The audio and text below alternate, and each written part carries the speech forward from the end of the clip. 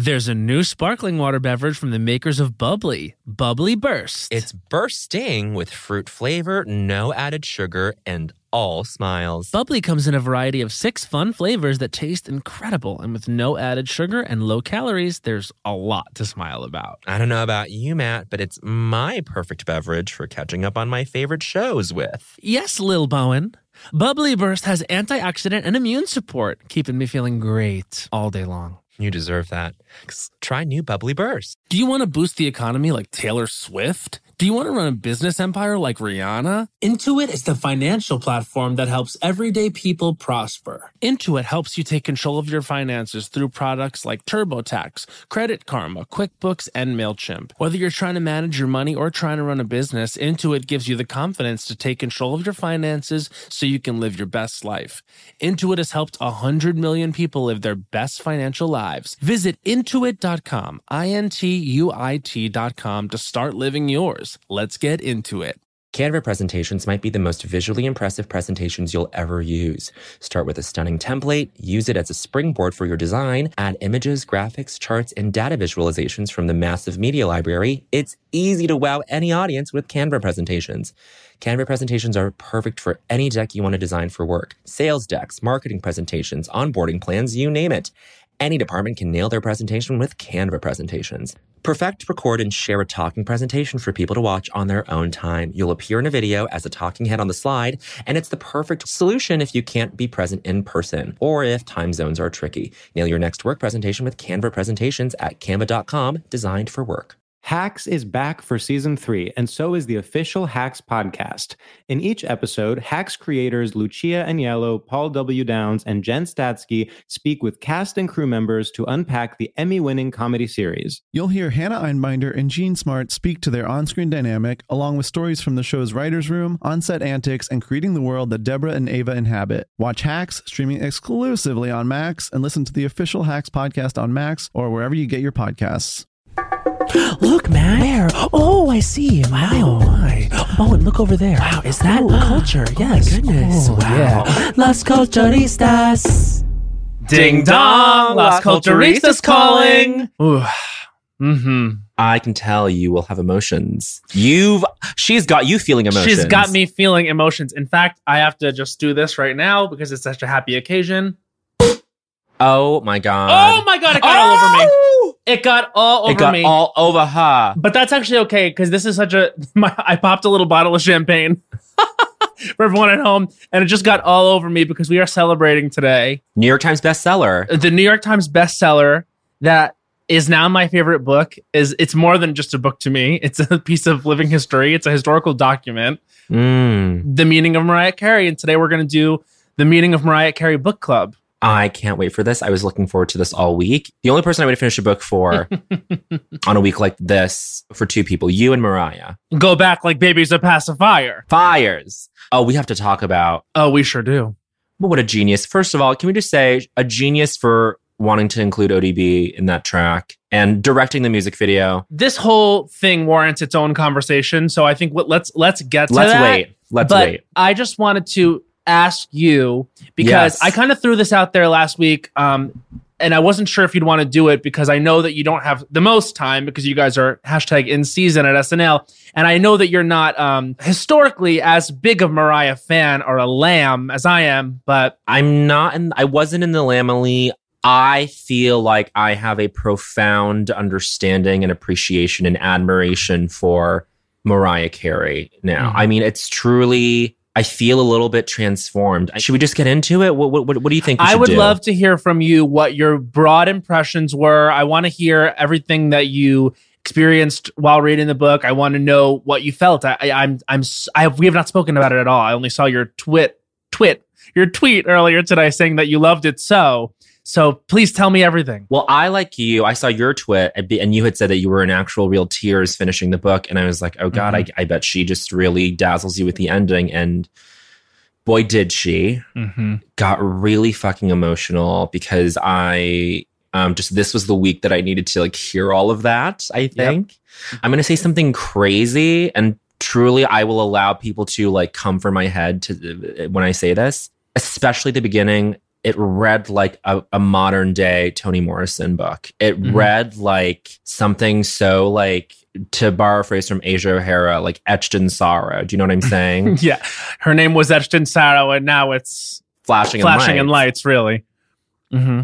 You see Michaela Angela Davis's name on the cover, and you're like, okay, she's being very upfront about having a ghostwriter. Good for her. But like from the beginning, you read this book, and you're like, okay, there's so much raw detail here and specific detail here that it could only have come from her. And she's an artist, and she's a writer. She's good with words. It's like I'm willing to say that she probably wrote a majority of this book, and probably like, and she's friends with Miss Davis, and is just like, okay, like, why don't you get this credit? But like, so much of it could only have come from her.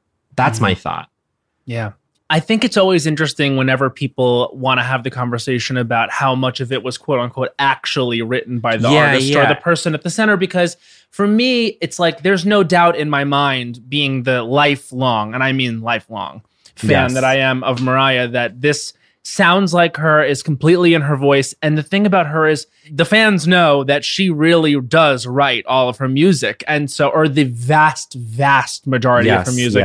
And lyrically, this sounds like her. You know what I mean? Like in terms of the prose of it all, you know, maybe it wasn't all totally authentically coming from only her, but this is her voice. You know what I mean? Like this, and this book impressed me so much because it got across, it was such beautiful writing, but yet it also did sound like her the whole way through. For me, reading this was very emotional for me. Of course.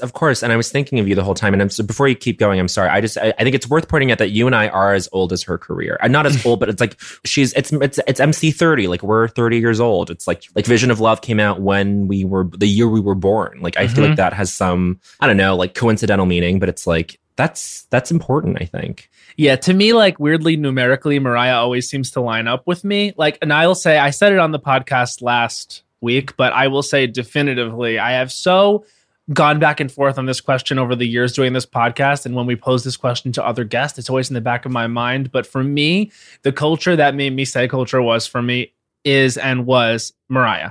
And so this was really like an extremely up and down experience for me to read this, because she really has, like, her music really has been there for me, like, through my entire life. And I mean, I could get into specifics as we go through it, but, you know, hearing that she struggled as much as she did, and she came from the place that she came from, and it was, you know, her passion and talent and love for what she was doing that was really the only thing that saved her and got her to where she is, which is one of the greatest of all time.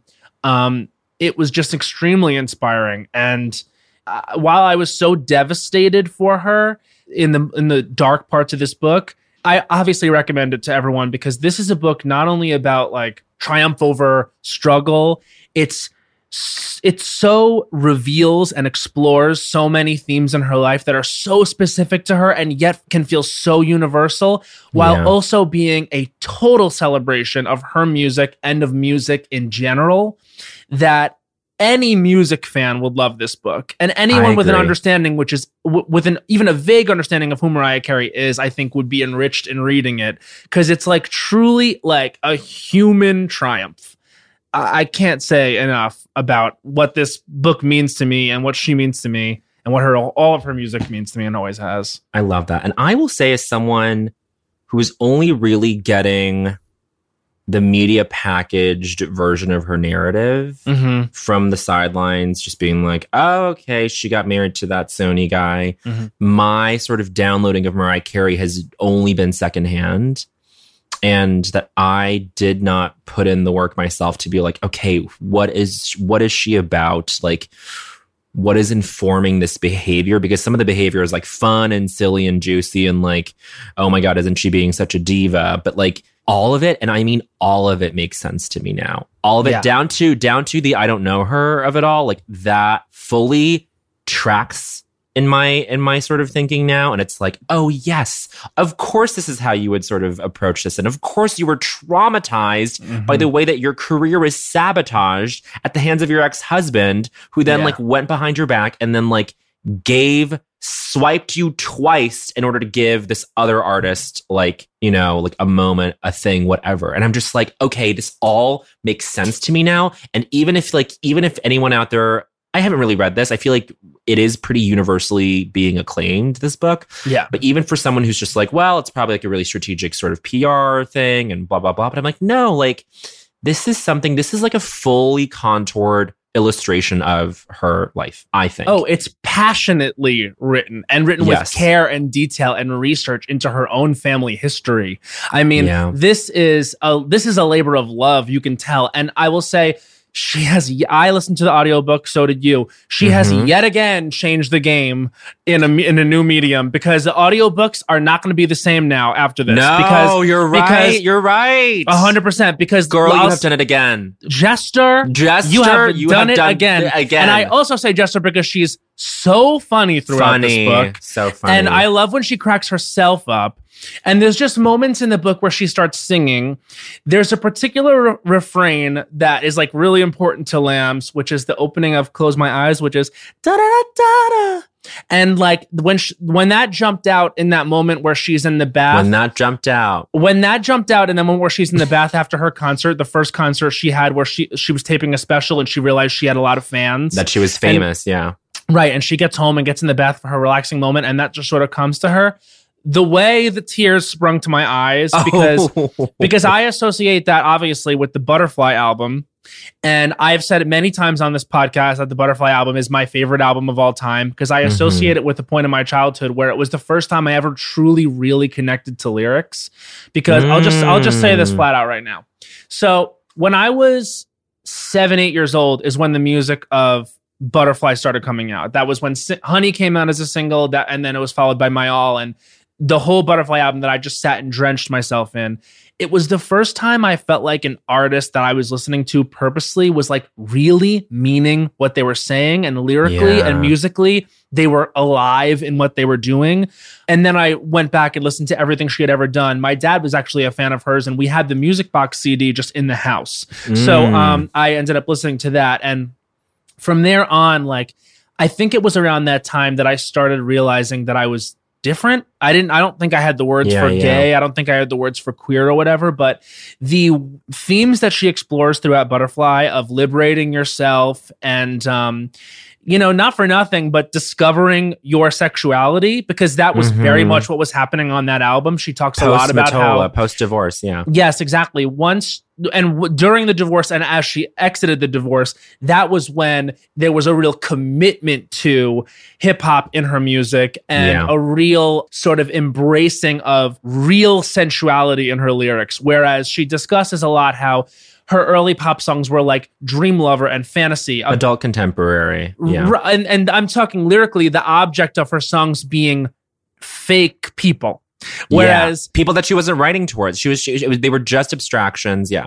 Yes. And so deep in that music that I just felt it in my bones. Like I remember I felt the song The Roof in my bones. I was 8. I had no concept of what it felt like to be stifled and then be able to like have a sexual moment with someone or a romantic moment with someone on a roof as the rain falls, but with DJ. And I just want to say, like, y'all, this is, the other night, Patrick and Joel were over at the house and I made them listen to The Roof because... Oh, it's beautiful. Beautiful song. Such a genius song, you guys. And like, I made a playlist and I actually made a beginner's playlist of Mariah for those who aren't really lambs who want an entry point. And I made a more intermediate playlist for those that kind of want to delve into her more deep cut stuff. And The Roof is the first track on my second playlist. But this is down to even the rain hitting her skin and like the physicalization of that. When you really match that up with what she's going through, which is a deep discovery of her own sexuality and sensuality, which, as we know, is such a huge part of Mariah Carey. Yes. That was such a moment. And I will never forget discovering that with the door closed when I was 8 years old, just like, whatever. But it means something so much to me. Like the song My All means so much to me. The song Butterfly means so much to me. Like, so to have her delve into the creation of that album in such rich detail was a dream for me. Like it was euphoric for me. like Wow. to have her explain just how these lyrics came to her and those feelings and those emotions, and she so vividly portrayed that night with Derek Jeter. Mm-hmm. She devotes a whole chapter in the book to that night. Yes.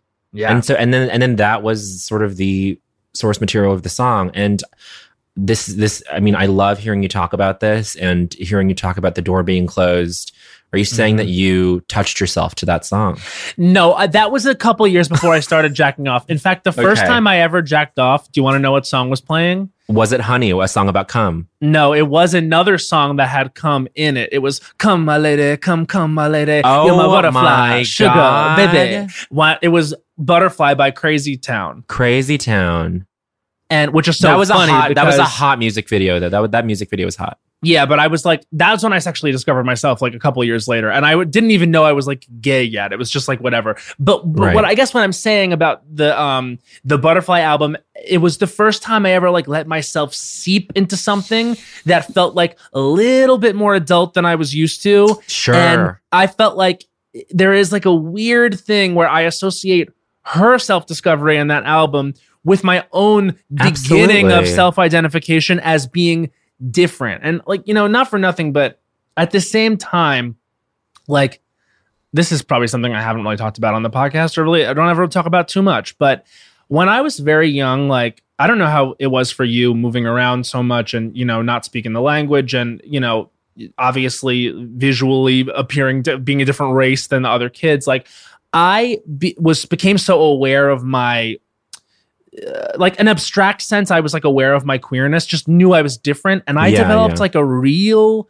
social anxiety. Like it was very hard for me to make new friends. Like I was not good at making new friends.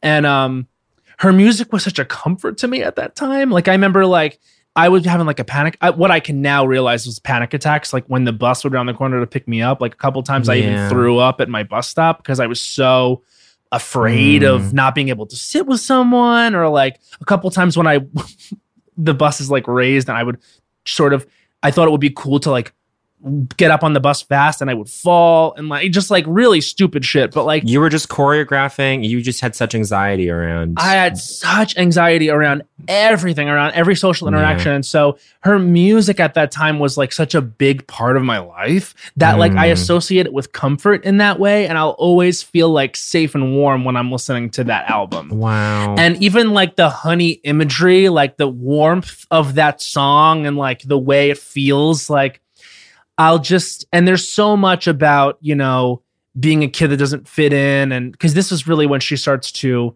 tackle her own childhood in a way. Yes. Like maybe I grew up a little too soon is the lyric in the in Close My Eyes, and she describes herself as a wayward child and stuff like that. Like obviously I can't compare what I was going through in my childhood to the horrors that she experienced, which now you know why she identified with the script like Precious.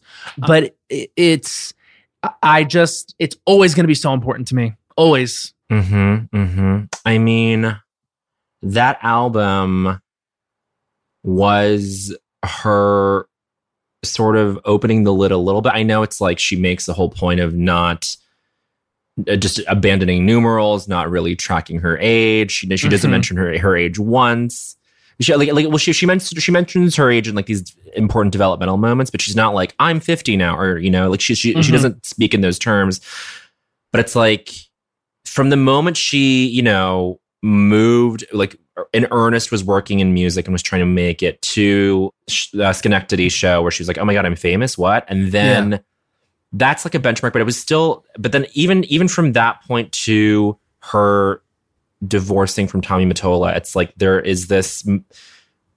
she was sort of being held in some like panopticon, or she was being like held captive in some way through her family or through her husband or through her labels, her label, I should say, through Sony specifically, and then Virgin. But it's like Honey, you could tell was like the sort of first crack in the like emancipation that would come later, you know? Yeah, right.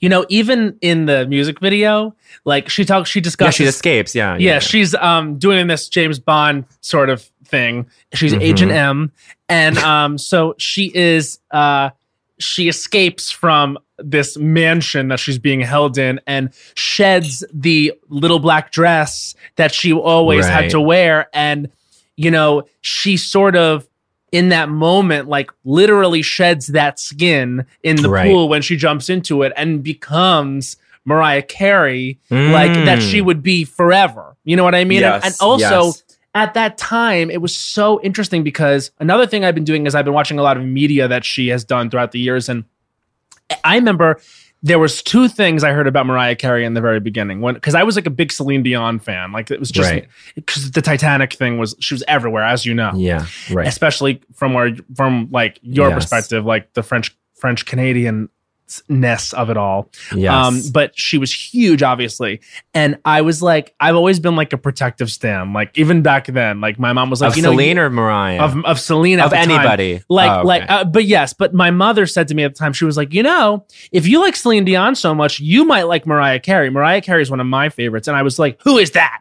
And she was like, well, she's an amazing singer. And I remember my mother said to me at the time, she does dress a little, you know, like, but you know, but she, that was like, you know what I mean? Like that was like the narrative around her was like, all of a sudden she was dressing like quote unquote, like slutty. And she was, well, like she was like scantily young, clad all the time. Yeah. Yeah. But I think it was just because, as she details in the book, like through the first like 6-7 years of her career, she was maybe allowed to show a little bit of cleavage and a little bit of like navel. And that was it. And this is someone who is deeply in her bones a sexual, sensual person and was never allowed to be that, to the point where it was physically manifesting in herself how uncomfortable she was all the time. I mean, that passage where she's with her acting coach, that was crazy. But I remember those were the things I had heard about her, were like, you know, she is a little bit, you know, on the edgy side in terms of how she dresses. And she's got an amazing voice. And then I got into her and I just connected with her. But your mom was saying this before. That was the Reputation before Butterfly, even. No. This was when Honey had come out, and then like Butterfly was happening. That's when I first like became conscious of who she really was. And then it was like all broke open for me, and there was no one who stood anywhere near her in terms of my own devotion at that point. Sure. And then by the time Rainbow came out, it was like, oh wow, like she's fully leaning into this like sex pot image. Like there's just there's a song that still holds up in like any sort of makeout or sex playlist off of Rainbow that I still use, which is Bliss, which is like 6 minutes long, and it's just her going, that's all the song is, and it's so good, and it's just timeless. It's timeless. This is the thing, and she talks about Marilyn Monroe being this inspiration for her, but the reason why I think, and it's what sort of drives her and motivates her subconsciously in her art, is she wants to create things that are timeless. Timeless. Yes. She's driven by that in every sense, and like I think this book itself is timeless. I would agree. I think it's sort of reshaping the celebrity memoir in a certain way. I mean, certainly raises a bar. It raises the bar for her ilk. Do you know what I'm saying? It's like, definitely. It's like, you know, if let's say Celine were to write a book, like it would have to get so fucking real about the fact that Renee Angelil came onto her when she was 14 years old. Do you know what I'm saying? It's like, yeah, and I guess that's the thing too, is it's like I question whether or not Celine would or could get that that's real. Right. And that's for me, right. that's what connects me to Mariah Carey, is there's a deep honesty to her that has really always been there if you look at her lyrics. And because she has been telling her story for years. And she's even said a lot of this stuff before, but she's able to spell it out in such explicit detail here that, you're right, does raise the bar for stuff like this. Yes. Because it's so beautifully explored. But you know, and you've like talked about this, like sort of like whatever, off the air, off the record, off the pod. But you're just like, oh no, she's changed in the last 2 years. Since 2018. And she's been writing this book for 2 to 3 years. But because I was going to bring up the fact that 4 or 5 years ago, the Mariah Carey of the mid-aughts, or no, the mid-teens, whatever you want to call them, was still pretty cagey about stuff in general, was very like reactionary to things that would happen to her in the media, was very not in control of the narrative, still sort of at the mercy of like the publicist industrial complex, like, you know, like the publicity industrial complex, whatever you want to call it. Something has happened maybe since she like came out with that whole like I'm bipolar thing. Not to reduce it, but like since she came out as bipolar a few years ago. Since then, there's been some shift where she is being, I think, very radically transparent about.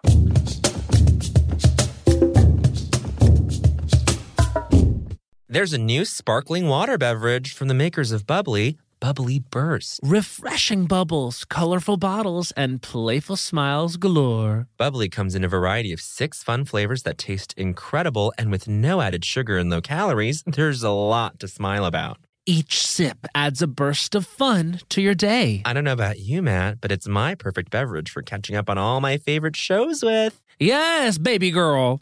And the resealable bottles makes them easy to take them on the go. Bubbly Burst has antioxidant and immune support, too, keeping us feeling great all day long. Hey, try new Bubbly Burst.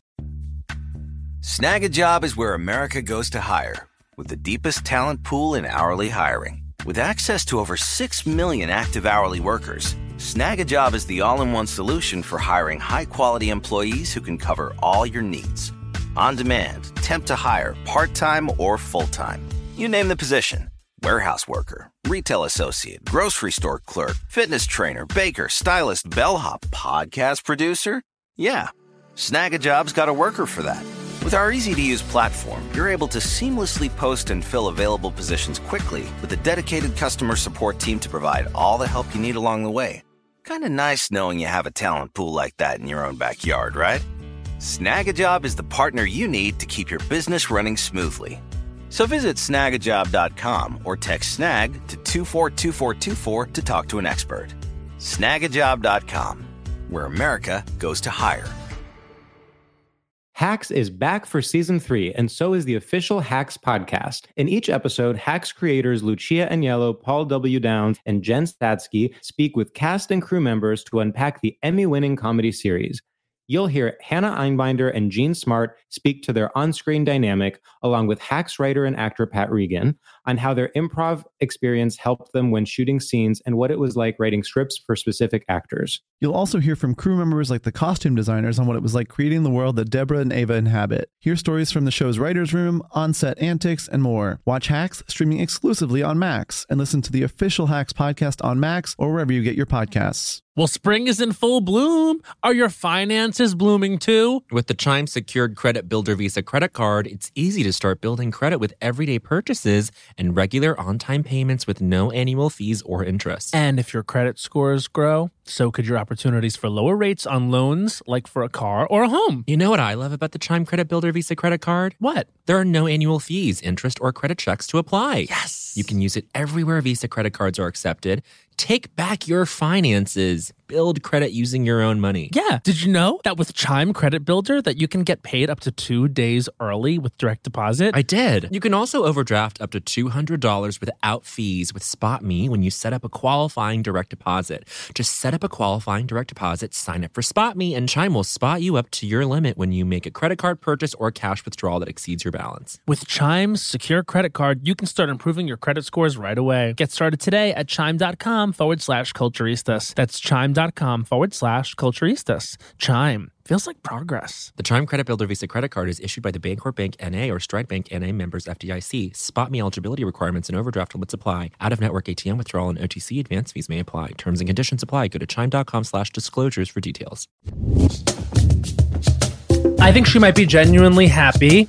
Yeah. I think that she's very happy with Tanaka. I'm not exactly sure what the nature of their relationship is now, even after reading the book. She just kind of describes him as a beautiful person in her life. And I'm so happy that she has that. And that was not just some weird thing that was a stunt thing for the docuseries / reality show that it became, the Mariah's World moment when she was...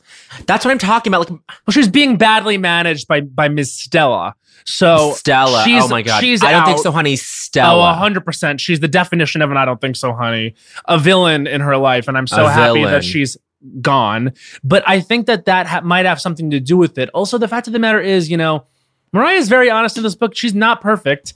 And how could you be? She's been through so fucking much. And she's also, and she discusses this a lot in the book, a real victim of that paparazzi culture. Yes. And and the fact that she was able to survive that glitter moment when the entire world did want to see her torn down, because there was no one bigger, and how juicy is it for someone to fail so spectacularly?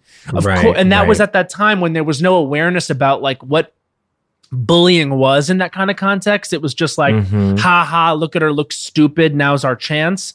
That we're all guilty of participating in. But I think that someone that's been through something like that doesn't just automatically know how to respond in this way. And what I really liked, the passage in this book that I really liked was when she discusses seeing Princess die at an event. I was going to bring that up. Yeah. And they have that moment of looking each other in the eyes, and they really saw each other. They kind of saw they were both victims of this thing that was paparazzi and media, and this narrative of the bigger they are, the harder they must fall. I believe that, yeah. And I think there was a real recognition there. And she says, she wishes that Princess Diana had lived to get an Instagram or a Twitter, or to be able to have her own voice and to watch what I thought was a really beautiful way of saying it. The people become the press. You know what I mean? Like, she maybe would have stood more of a chance if she would have seen that there was an end date, there was an expiration on that culture that even Mariah says killed her, and would have killed Mariah had she not, had gotten lucky, to be honest. Sure. I mean, I did get a chill when I read that part where she was like, social media, for all its faults or whatever, has at least rendered tabloids completely meaningless. Yeah. There's no power in them anymore. And of course, like, we've always known them to be ridiculous and terrible, but it's like, oh no, but there is no, like, when are you ever going to pick up an Us Weekly anymore at the grocery store? Yeah, exactly. Like, never. This Sun. It's like, who fucking cares? And they're all toxic, horrible septic tank fucking rags anyway. Yeah. But I mean, I understand what she's saying about the Diana thing.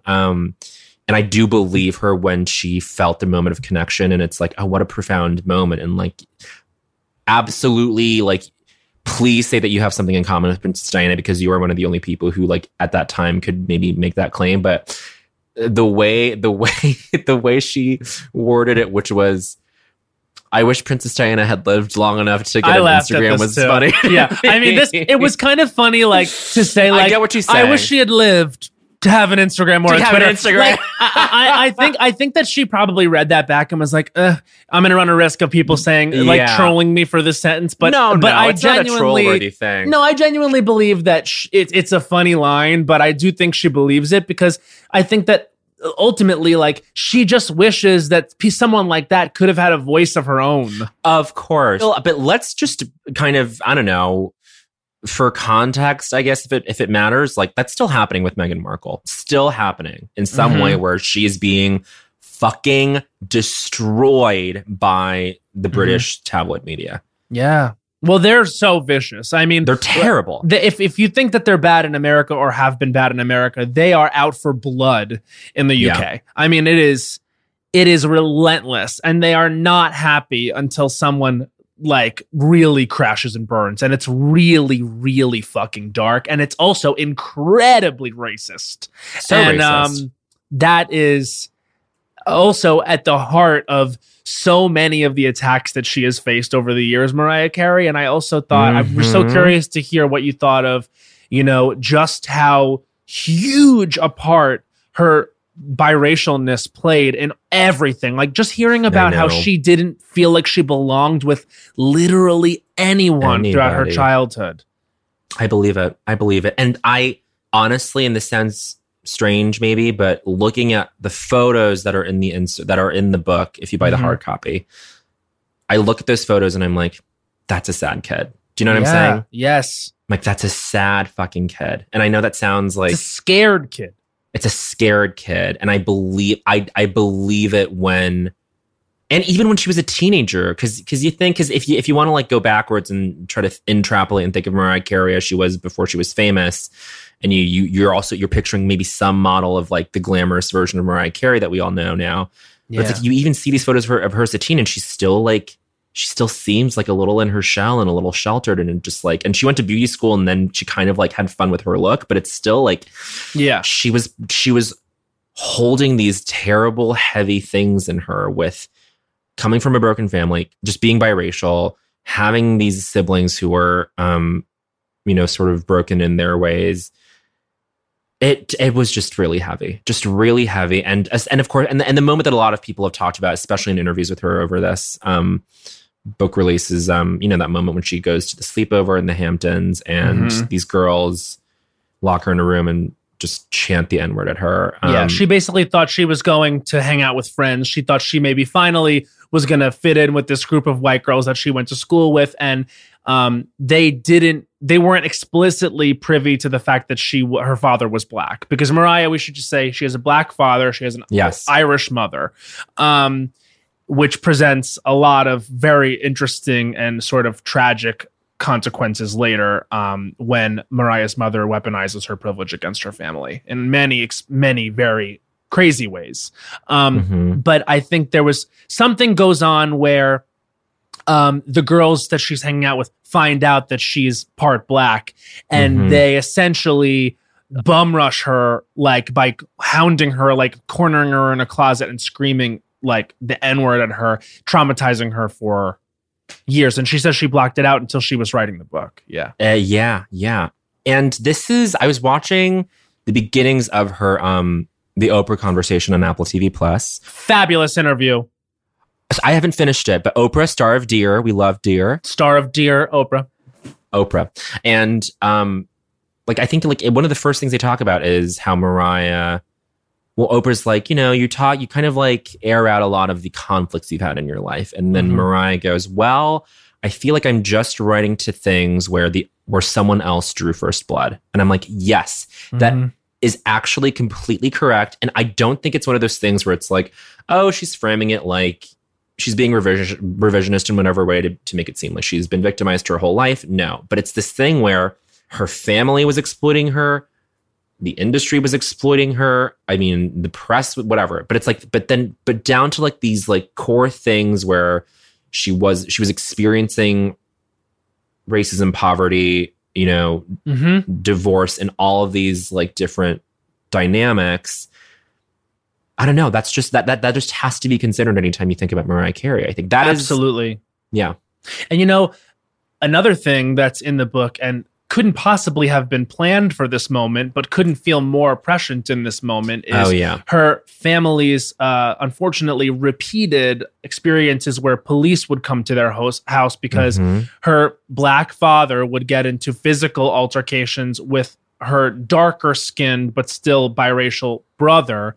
And she says in the book that the calling of the police, which often was her mother doing that, would almost always heighten the violence and almost always aggravate the situation. Because another reason I sort of feel like I understand her on a deeper level too is she is from Long Island. I can tell you, Long Island is extremely segregated. And I can't express this enough. Like, people that live there don't really understand that that's what it is, because they think the word segregation and they think people that live there don't understand what you're saying. I don't think they do. I don't think a lot of people that live there and haven't left, I don't think they would use the word segregated to explain how Long Island is made up. I really don't. But that's exactly what it is. I mean, like, wealthier people live in some areas and they're white. And like, then there are the quote unquote bad areas of Long Island. And this is the way it's said to you as a white kid.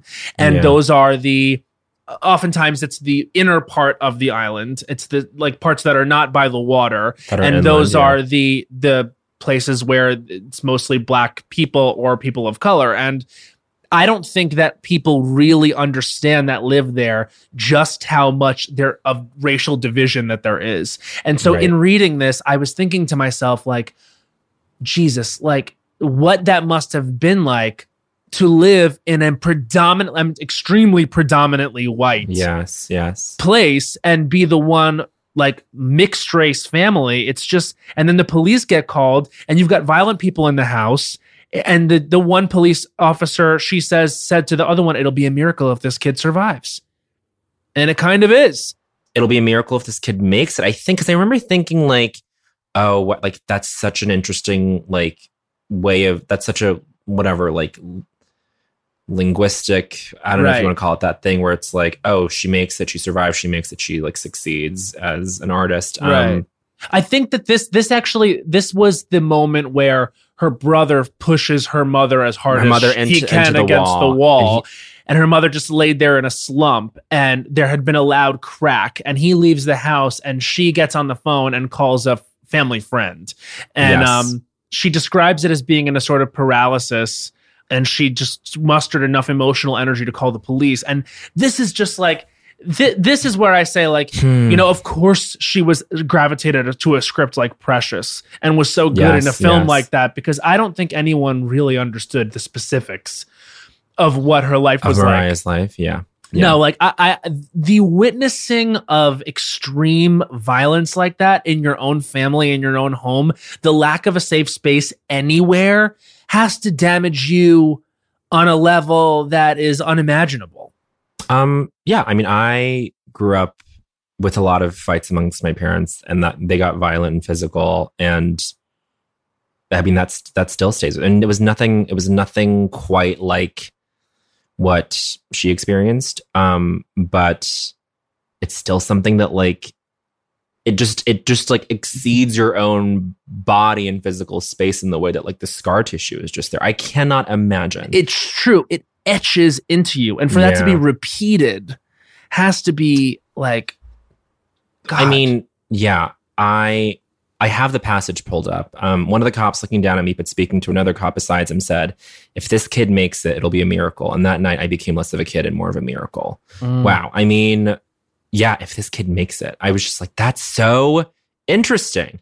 Well, because the thing is, like, you can't talk about this book without talking about where she came from. And I was saying, like, how on Long Island, we were talking about her biracial identity and, like, how that can't have been a comfortable place to be. Like, in the early 70s on Long Island. We're being a biracial kid probably was such an anomaly. Oh, rare as fuck. Also, her mother being disowned on Long Island, for wanting to be with a black man, like all of that, all this sort of shame that was hoisted upon probably every member of the family. Also, you know, Mariah being the closest child of the three to quote unquote passing, as they say. The resentment that came from her toxic older siblings. Yeah. And then, you know, the brother's just a piece of fucking shit. And he ended up becoming a manipulative, toxic person who I couldn't believe was in her life for as long as he was. The sister, Allison, that is a whole fucking can of worms. That's tough. Because everyone in this story is sympathetic to some level. Even if they're as despicable as Pat, Allison, and Morgan. I feel like I'm sympathetic towards Allison.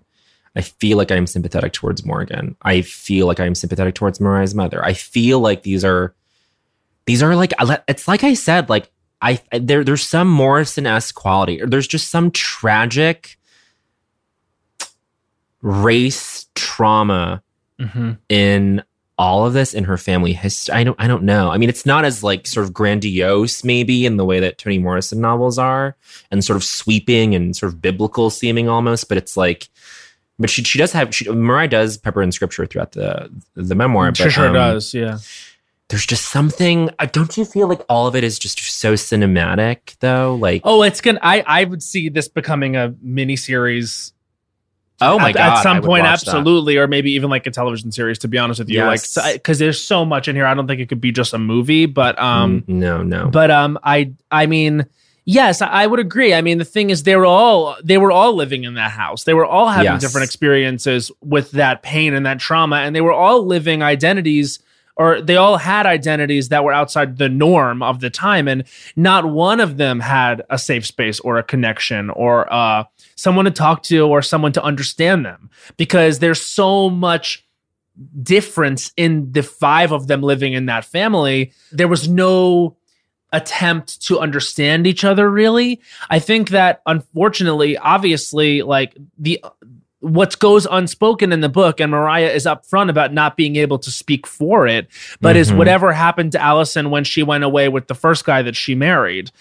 She comes back and is a completely different person, and that's when she starts exposing Mariah to her friends that are drug dealers, exposing Mariah to drugs, giving Mariah drugs. I mean, she gives her a Valium at one point and she passes out at 12 years old and sinks into a couch. She tries to give her cocaine. She leaves her with someone who tries to coerce her into sex work. Yes, and Mariah, as a young girl, is alone in a car with a much older man who tries to molest her, does molest her, and a man sees it. And at that point, she is like aware of the fact that this was not normal, but like true tragedy, like the stuff that she is going through in the beginning of this book. And, only with years of hindsight can you even begin to understand and unearth that stuff. And, I'm happy for her that she's been able to do that, but Jesus Christ, it must have been hard to relive and write this. I mean, maybe like through this process, she's really kind of like solidified her core or something. Because it's funny that she mentions in the book that Caution is her most critically acclaimed album. Mm-hmm.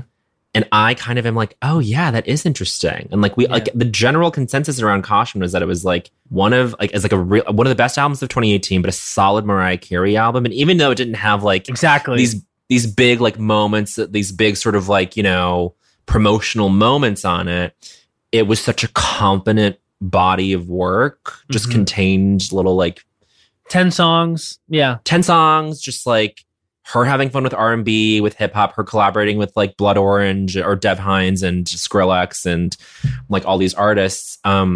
There's just a confidence, there's a serenity to her now. And I think you're right. Like with what you were saying earlier, and she closes the book on her being happy. It's like she is at peace now. That's what gets me emotional. And that's what got me emotional when I finished the book. Even as someone who Mariah has like been the soundtrack to my life in the way that she's been the soundtrack to everyone's lives in Western culture. But I'm just like, oh, thank God she's happy, Yeah. Like, well, that's something that I love about her now in the past 10 years is she is so funny in her music now. Like GTFO being the first song on Caution, like, and her kind of putting that out there as like a weird like faux first single and being like, yeah, why not? Like, it's like really a funny song. And she's so funny in the song Obsessed from Memoirs.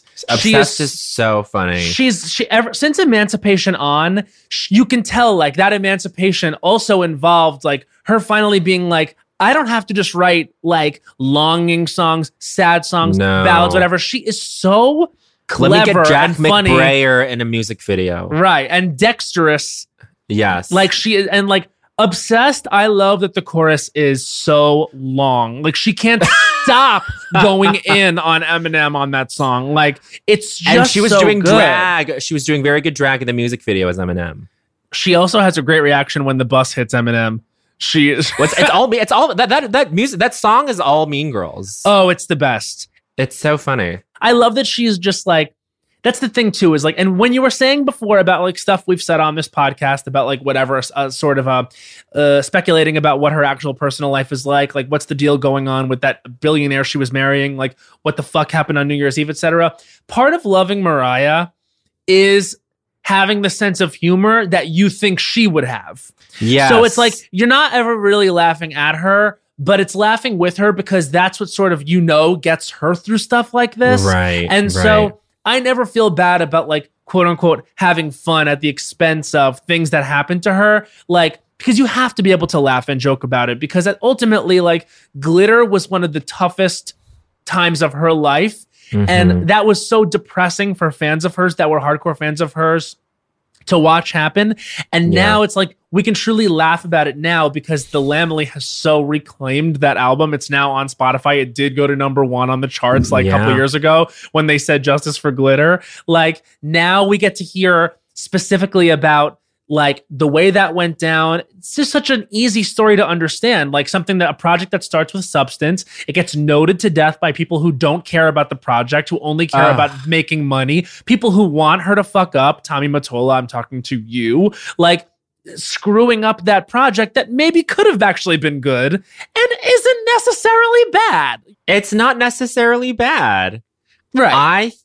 I just love that she has the full hindsight closure, whatever, on Glitter, especially when she writes about it in this book where she was like, and look, and the fact, no, this is what I'm obsessed with. The fact that she still stands by the songs on the soundtrack. Well, it's a great album. It's a great album, but she's like, the rest of the world is not going to win by like making fun of this movie and blah, blah, blah, haha, isn't it such a train wreck?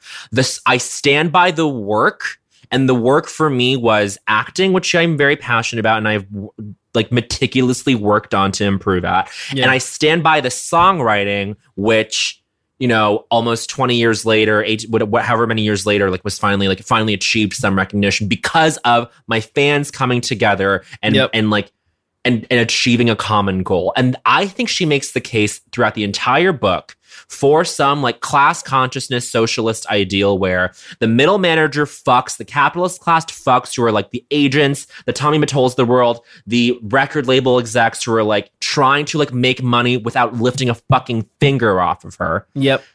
Are like trash, and she's actually out there like being the laborer and actually like the way we talk about class consciousness is like an airline pilot who makes like, you know, $120,000 a year is more likely to support the unionizing efforts of like a working class person who makes $40,000, because that airline pilot is also technically in the working class because he answers to some middle management, to some capitalist overlord who's just like, you do this, but I don't have to work, but you're the one who's doing the actual legwork. Right. Mariah is like throughout the entire book focusing on the work, laboring and finding fulfillment out of it and joy, and also speaking to this collectivist thing where amazing things can happen if people just come together. The reason why All I Want for Christmas Is You went to number 1 on the Billboard chart is because my fans came together and did that. It wasn't some promotional thing. It wasn't some like choreographed media thing. It was because a bunch of people were like, the Lambs did it again, she says. The Lambs did it again.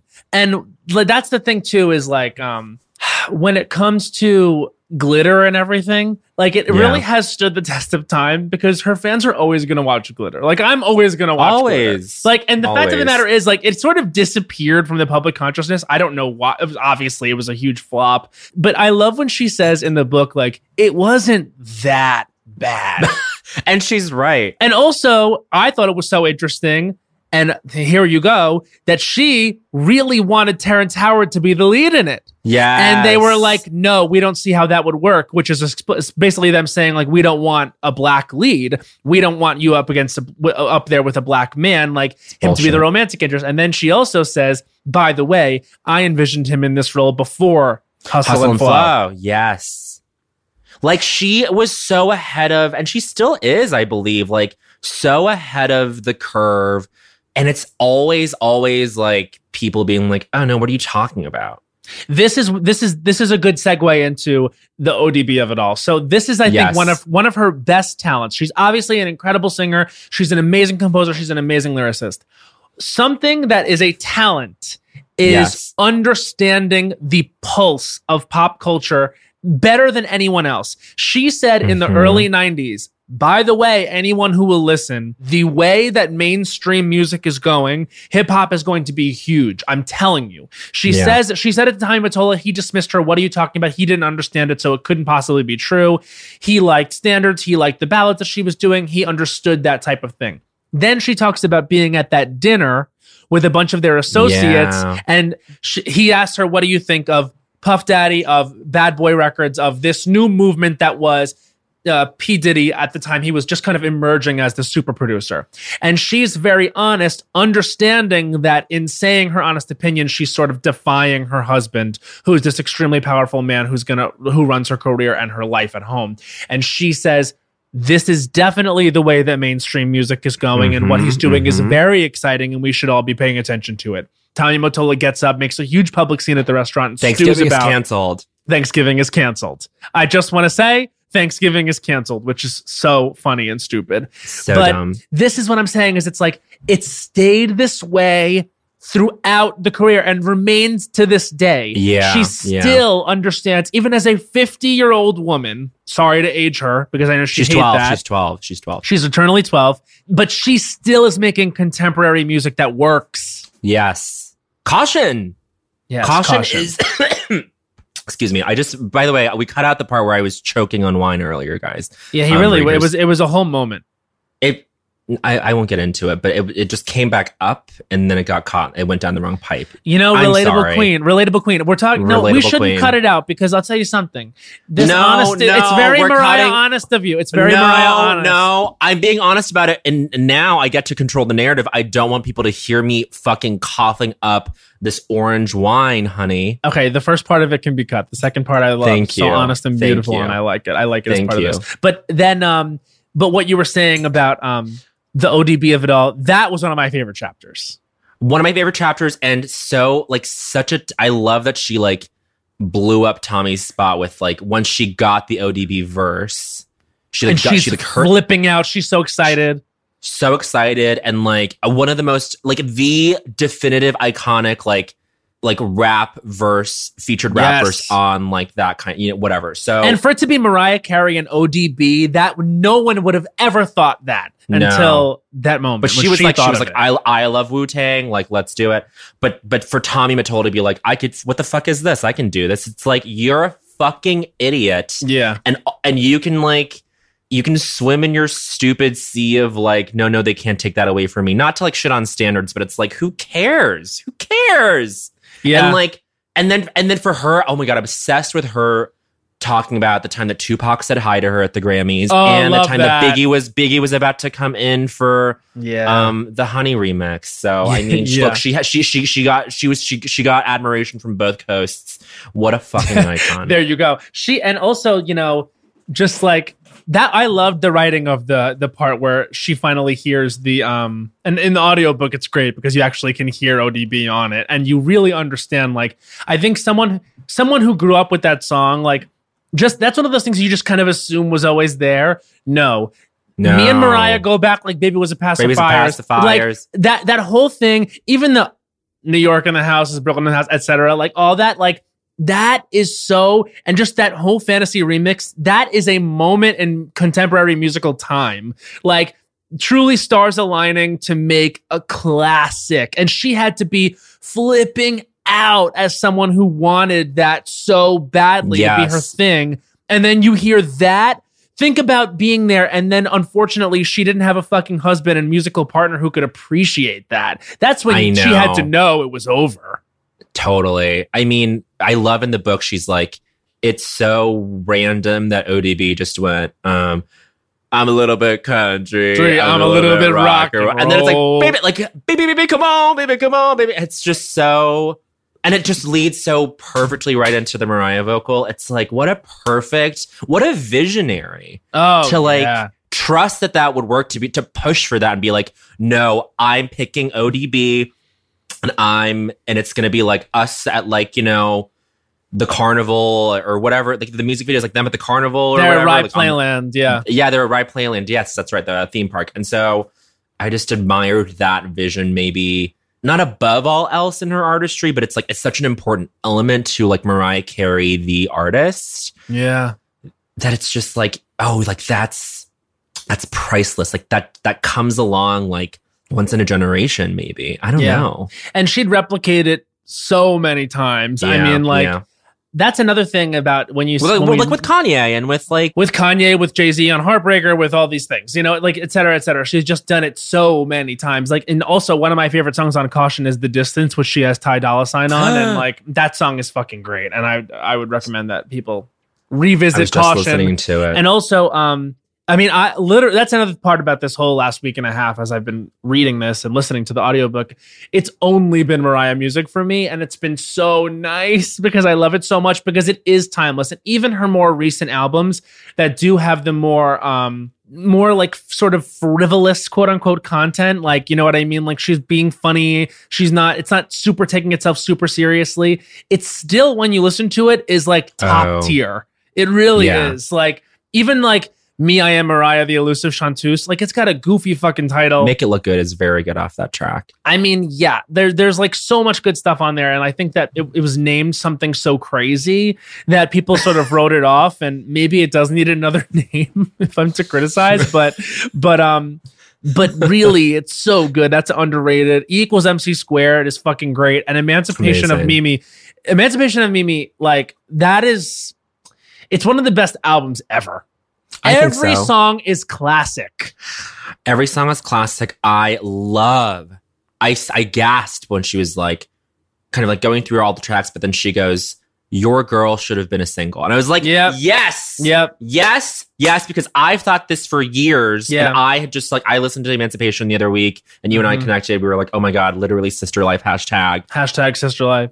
I was listening to Your Girl. I put it on my stories and you're like, literally so Sister Life hashtag. Good. I forgot how good that song is. Your Girl is not a joke. And then she does say, she's so good. And then like, she says like, people don't really know how much I love that song. It should have been a single. And I did. I almost crashed my car when I was driving. I was like, yes. But the thing is about that album is that album was made of hits. Like Stay the Night, the song that she wrote with Kanye, that song was epic. Say Something, I actually think was released as a single, but like a later one, it didn't really hit. But so much stuff on that album. And then obviously all the hits she did have, and she of course did the re-release with Don't Forget About Us, which is so good.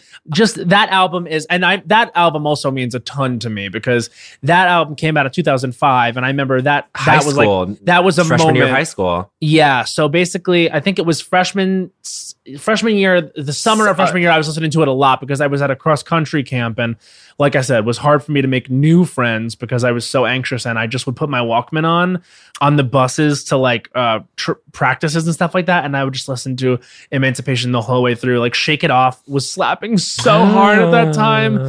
Oh my God, just like so good and so fun. It's like that. Like I feel like it's like an up-tempo sort of like club moment, but it really is the melody of it is so creative. We Belong Together, I mean, it's such a classic.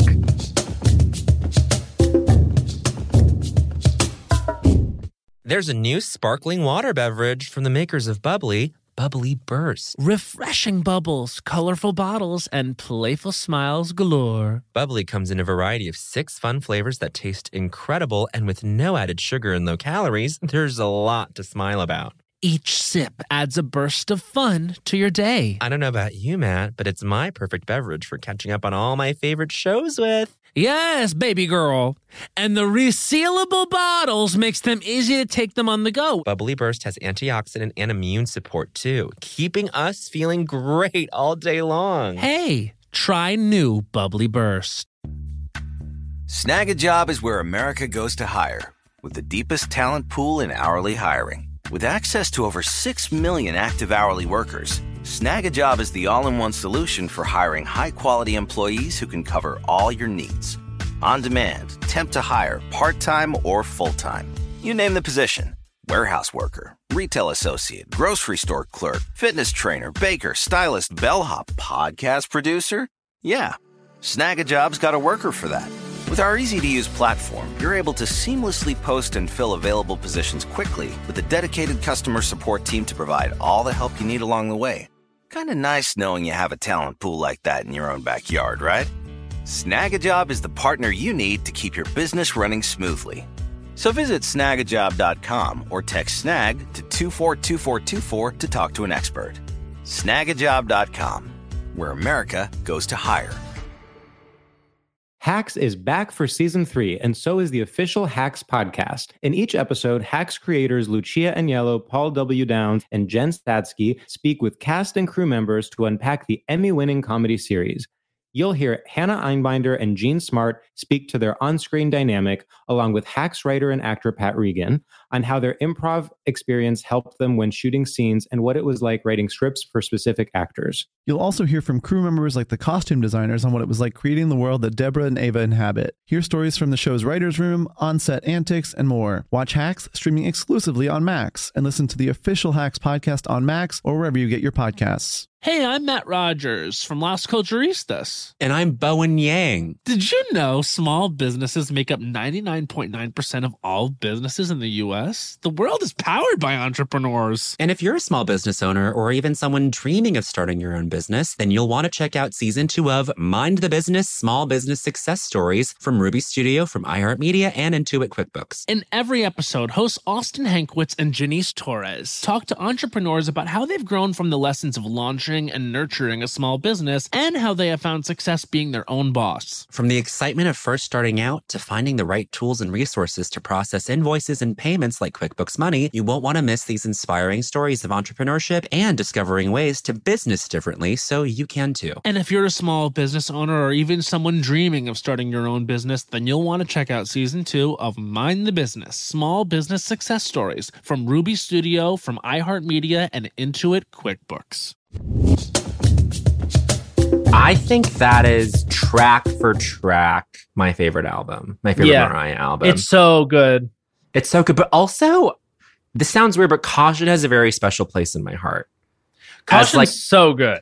As an album that works, that just, I don't know. And I this sounds weird, but like as an album that is such a clean, confident, like way of like lifting Mariah from 2005 lifting Mariah from 2005 and then like dropping her in 2018 and it's sort of still retaining that DNA. I'm just like, oh, that's like really fucking impressive that you still made this work like whatever, like 13 years later, you know? It's like, oh, this is timeless. This is timeless. This is like what I'm getting at. It's like, this is a timeless, all-time great artist. All-timer. The fact that album was so roundly ignored by the Grammys, like, Caution? Yeah, you're right. It's so pathetic. It's so pathetic. And the fact that she's only won 5. I'm sorry. Stupid. Go back and listen to, you're going to give out pop vocal Grammys and Fantasy is not rewarded. You're going to give out pop vocal Grammys and Heartbreaker is not going to be rewarded, even though the entire end are those 3 that like laid over those 3 vocal tracks, which are made of hooks. Her voice is unbelievable. The fact that she can just decide what verse melody she's going to do and it works at any time. You're going to give out vocal Grammys and only have Mariah have a couple? Fuck you, actually. Up the ass. It's ridiculous. It's crazy. It is. No, you're right. It's disrespectful, and the Grammys are canceled. And this is my thing, is it's like, if Billie Eilish can win, and no shade, and if she can win in 1 year what Mariah has in her entire career, 30 years. Get the fuck out of here. I want to talk about Loverboy. I want to talk about the J-Lo of it all for just a second. Yeah, let's chat. I mean, let's do it. Did we get this on the record? You are on, you have a hot take on this? So before we started, Bowen was saying, you know, because we're listening to the Rarities as well, which is fantastic. I love that she sang Out Here on My Own. I love that song. It's such a classic old Irene Cara song from the Fame soundtrack, which is she loves Mariah Irene recorded Cara. in 2000. Because she sang it when she was young at a talent show. We were saying, Bowen was talking about the Loverboy original mix that she was going to do and put on it was going to be like the song in Glitter. And then Tommy Mottola, because they had been divorced at this point, he was working with Jennifer Lopez. And after Mariah had done all of this work on Loverboy with the sample that she wanted, he took it and gave it to J-Lo, who was also on the label. And he basically was just like, went behind Mariah's back and fucked her up creatively. Full context. Glitter was distributed by Sony. Mottola was still working at Sony, was able to see the dailies and was able to see, or I guess maybe not the dailies, but like the tracks. So like Tommy Mottola got his hands on Loverboy, which has this Yellow Light Orchestra sample. It's so good. So good. And like Mariah handpicked it out herself. I think with Jermaine Dupri, maybe. Probably. So Tommy Mottola fucked her over twice in this. First gives the sample to J-Lo, is like, here, record this song, and then it turns out to be I'm Real. It uses that sample, but it's not the Ja Rule remix. It's I'm Real, but it's like really sort of upbeat and peppy and has this disco sample. Yeah. And then when Mariah is laying down vocals with Ja Rule in this duet for the Glitter soundtrack, Tommy Mottola gets wind of that, then tells J-Lo's people, hey, gotta put J Rule on. Yeah. Put Ja Rule on this. Let's just remix I'm Real with that sample, with that song that has that old sample that I told you guys about. So if I was Mariah Carey and my art had been violated like that, and just so nakedly sabotaged in that way, I would have ended up in a facility like the way I would have been. Apoplectic. Like institutionalized. I would have ended up the same place she would have been. Like, you know, like 100%. And the thing is to also know that she is responsible for and labors over, as you said, that music, and to give it to an artist like J-Lo who knows shade, but is just not... She's not artistically involved musically in that way. It's just not what she does. She does something different, and she does it really well. But it's the lowest blow, especially because he wanted to fuck her up, because he wanted to in any way stop the success of an acting project that she had, because he was always forbidding her to take acting lessons, etc. God. So then we were talking before we started, and you were kind of saying that you like this Loverboy that's on the rarities. I love this Loverboy on the rarities. Yeah. I never really like. I mean, the Loverboy on the Glitter soundtrack is fun, but you could tell it was just like a little too like Frankensteined out of like other beats and stuff. And there's like 3 different features on it. I was just like, it just felt like it's just like a very chaotic Mariah song to me. And it always stood out to me that way. I was like, okay, this is not what the original intended work was. Do you know what I'm saying? I always had that suspicion. For me, I'm going to go ahead and agree with Mariah that the cameo version of Loverboy is better. Like I actually think that the stars aligned here and we ended up with a better Loverboy. I mean, got myself a lover and want my sugar daddy. She does that on... Yeah, but she does, but like it works with this like don't. I like the whole cameo thing, like I just love it. I just think it's so fun and 80s. And yes, it is chaotic, but that to me makes it like more the genre and more the vibe. Like I just don't see, I guess like I hear that Loverboy cameo version that we all know. And I feel like this sounds like a hit song in the movie. Like the movie needed it to be like a hit song or whatever. Yeah. And like, had it been the other song, it's like a little bit more like down tempo. It's like a little bit more, it just doesn't feel as much like it's suiting the purpose that the Loverboy with cameo needed to. I still like it, but... So the Loverboy cameo version is, why did you do that? Like it had to be a successful song in the world of the movie. Yeah, that. And the Loverboy original Firecracker mix is like The Cure, where it's like, it doesn't really make sense. Sure. In the film. Okay. That I will say my hot take is I do love I'm Real with Ja Rule by J-Lo. And this is the thing. I think it's important to say that it's not J-Lo versus Mariah. But like Mariah has every right to like not know J-Lo ever. But I feel like it's a thing where, again, it's some capitalist class motherfucker who's pitting these laborers against each other. And created conflict and tension where there didn't need to be. Undermining solidarity between artists and is being like fully neoliberal Margaret Thatcher ass motherfucker and is like pitting these people against each other. The thing about Mariah is she can't help herself. She can't. She has been asked about J-Lo many times over the past 20 years or whatever, and she's always shady and borderline. She even has said things like she's not a singer, etc., whatever. But the fact of the matter is, that's another reason why we love Mariah. She cannot help herself. When she thinks of a funny, smart thing, she's going to say it, etc. She's like Patti LuPone. It's like... Yeah, and you can't touch her ultimately at the end of the day. So it's like, for me, I forgive her for anything she's done that's like super shady. But I will say this. She again could not help herself when she said at the end of that chapter, and at the end of the day, Loverboy was the best-selling single of the year. I'm real. I'm real. I know. I was like, oh my God. I mean, but this is the thing, though. I didn't know about all this. I like really did like the research after I read that chapter because I did not know that was all happening. That was the catalyst, yeah. honestly, and I even went back and watched like, you know, the dumb YouTube videos that are like shadiest Mariah moments. But please. So fun. I said out loud, it all makes sense. Yeah. It all makes sense now. And yes. we loved J-Lo on this pod, of course, but it's also absolutely. Like, I see why Mariah feels this way. Yeah. You know? I mean, so for me, it's just like, it's so weird that they're so constantly in conflict, like in the media, because they're so different. They have nothing in common. Like I guess they're the same, age, generation. Like, I guess they've been successful through the same periods of time. And I think honestly, what binds them the most is that people keep fucking needing them to be in the same conversation. No, but they stop. don't.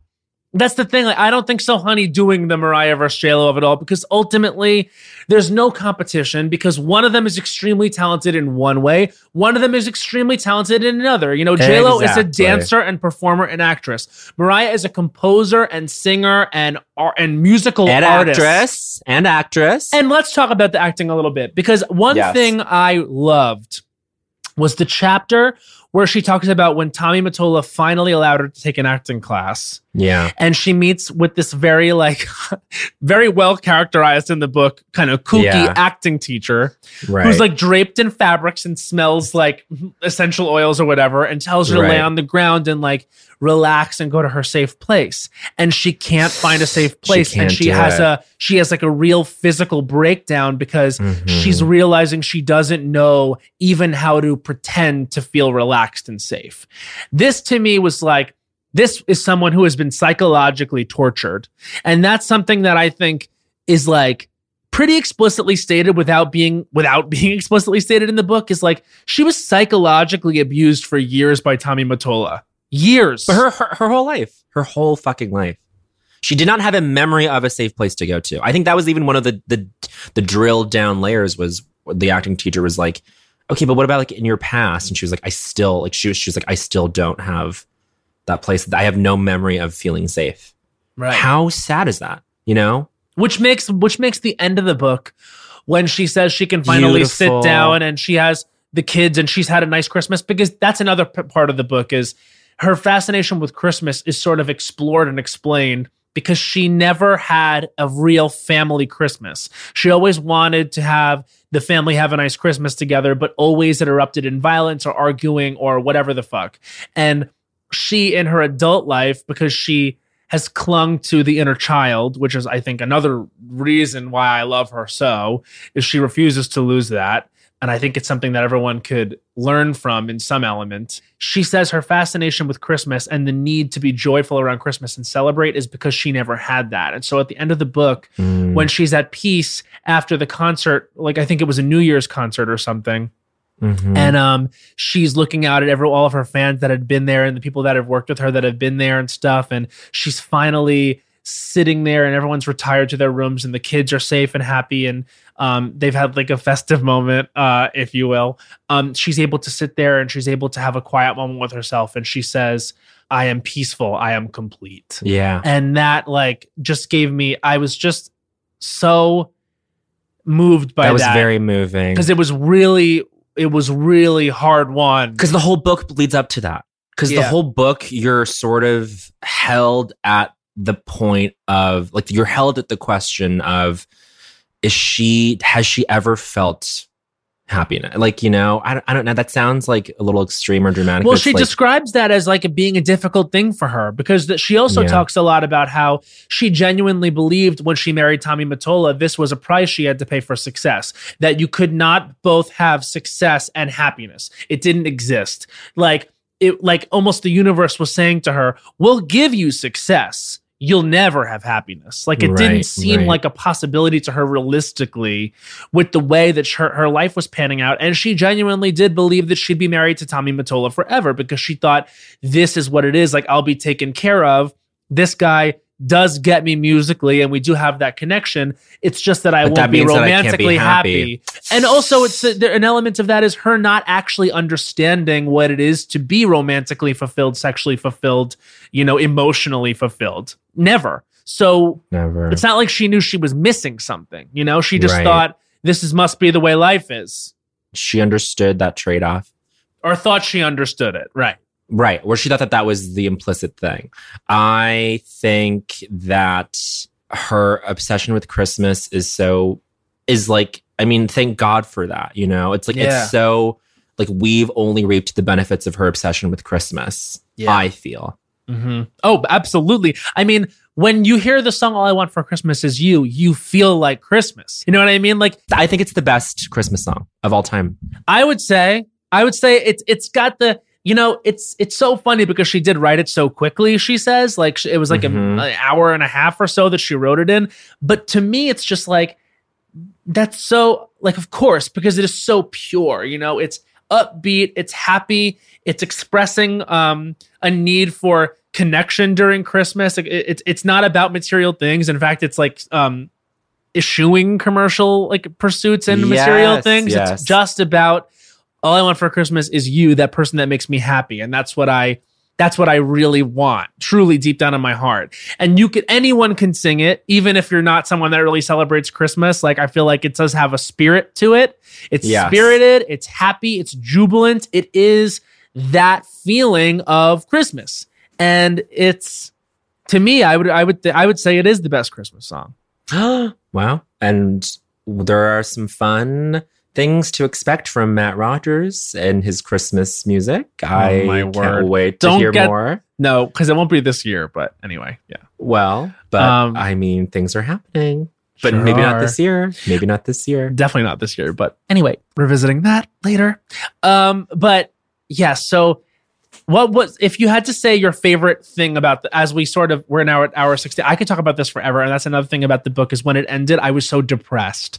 All I want to do is listen to her talk. You know what was so funny? When she very briefly touches on the New Year's Eve debacle. And I say debacle because she says, not all debacles are created equal, darling, in the book, which I loved.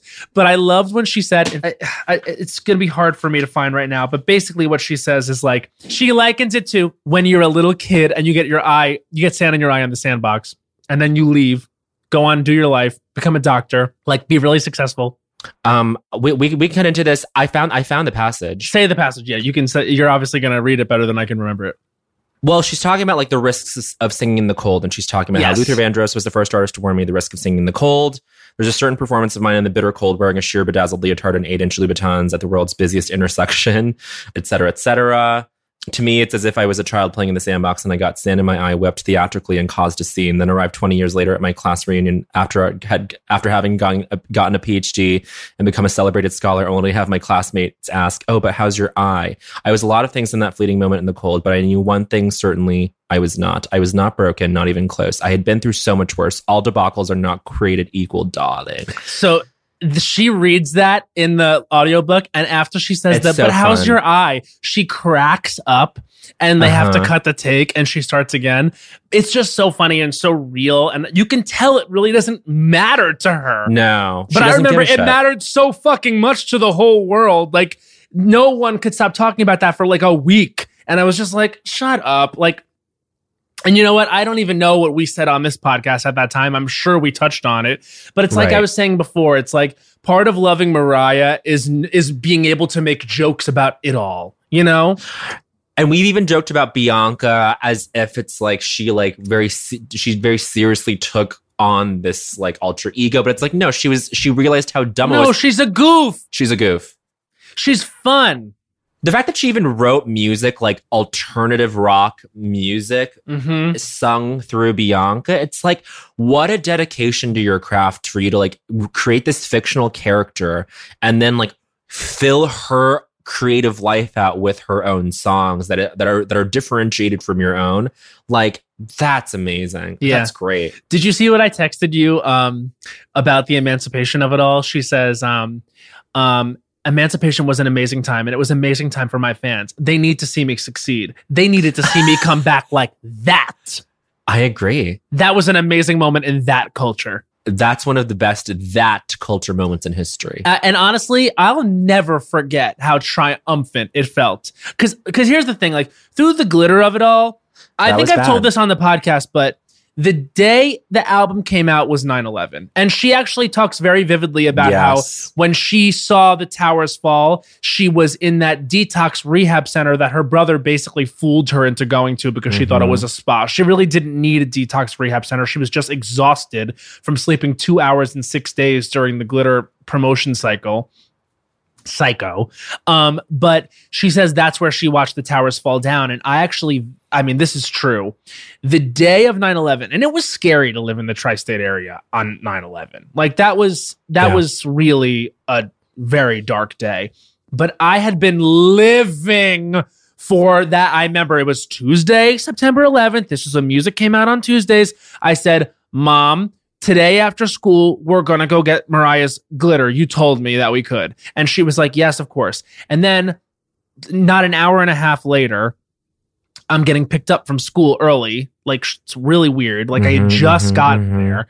And my mother was like, we got to go home. There's something happening, etc. And that's when, an 11-year-old me was sort of realizing what was happening. But I still was like, my security blanket at that time was going to be that album, regardless of any national tragedy. I was like, no, you will take me to the CD store to get this album. I was in hysterics. And you did buy it. She was like, they're going to be closed. I was like, we have to go. So we get there, they're closing. And the people there, like teens that were working at the store were like, we're closing because of 9/11. Like as it was happening.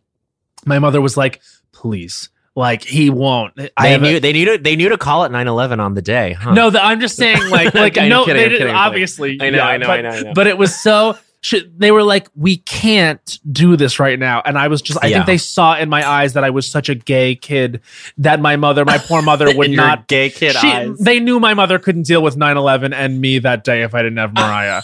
So they said, let's get this little kid. I almost said little fag, and I am going to say little fag. I was the album so that he can not make his mother's life more of a living hell than it already is going to be with all the uncertainty and the WORLD. I have a question. Do they have Miss Padma Lakshmi, aka Silk's songs on that album, or no? Silk does not appear on the album, but I mean, it's so funny. Padma's good in the movie. Padma's so good in the movie. She's such a bad singer on the track, but on purpose. But she's so perfect in that role. She's so good. God. And then there's the moment where like they put Mariah on the track instead of Silk, and Terrence Howard looks at Padma and like nods, and she nods back like, yeah, we're gonna get this bitch to sing for me. And it's just so funny. Padma Lakshmi is a star, but we knew that. We love her. We love her. We love her dearly. Come back, Padma. It's time for you to come back. We weren't able. We couldn't. We were supposed to get Padma back on the show, and then schedules were colliding. Yeah, for Taste the Nation.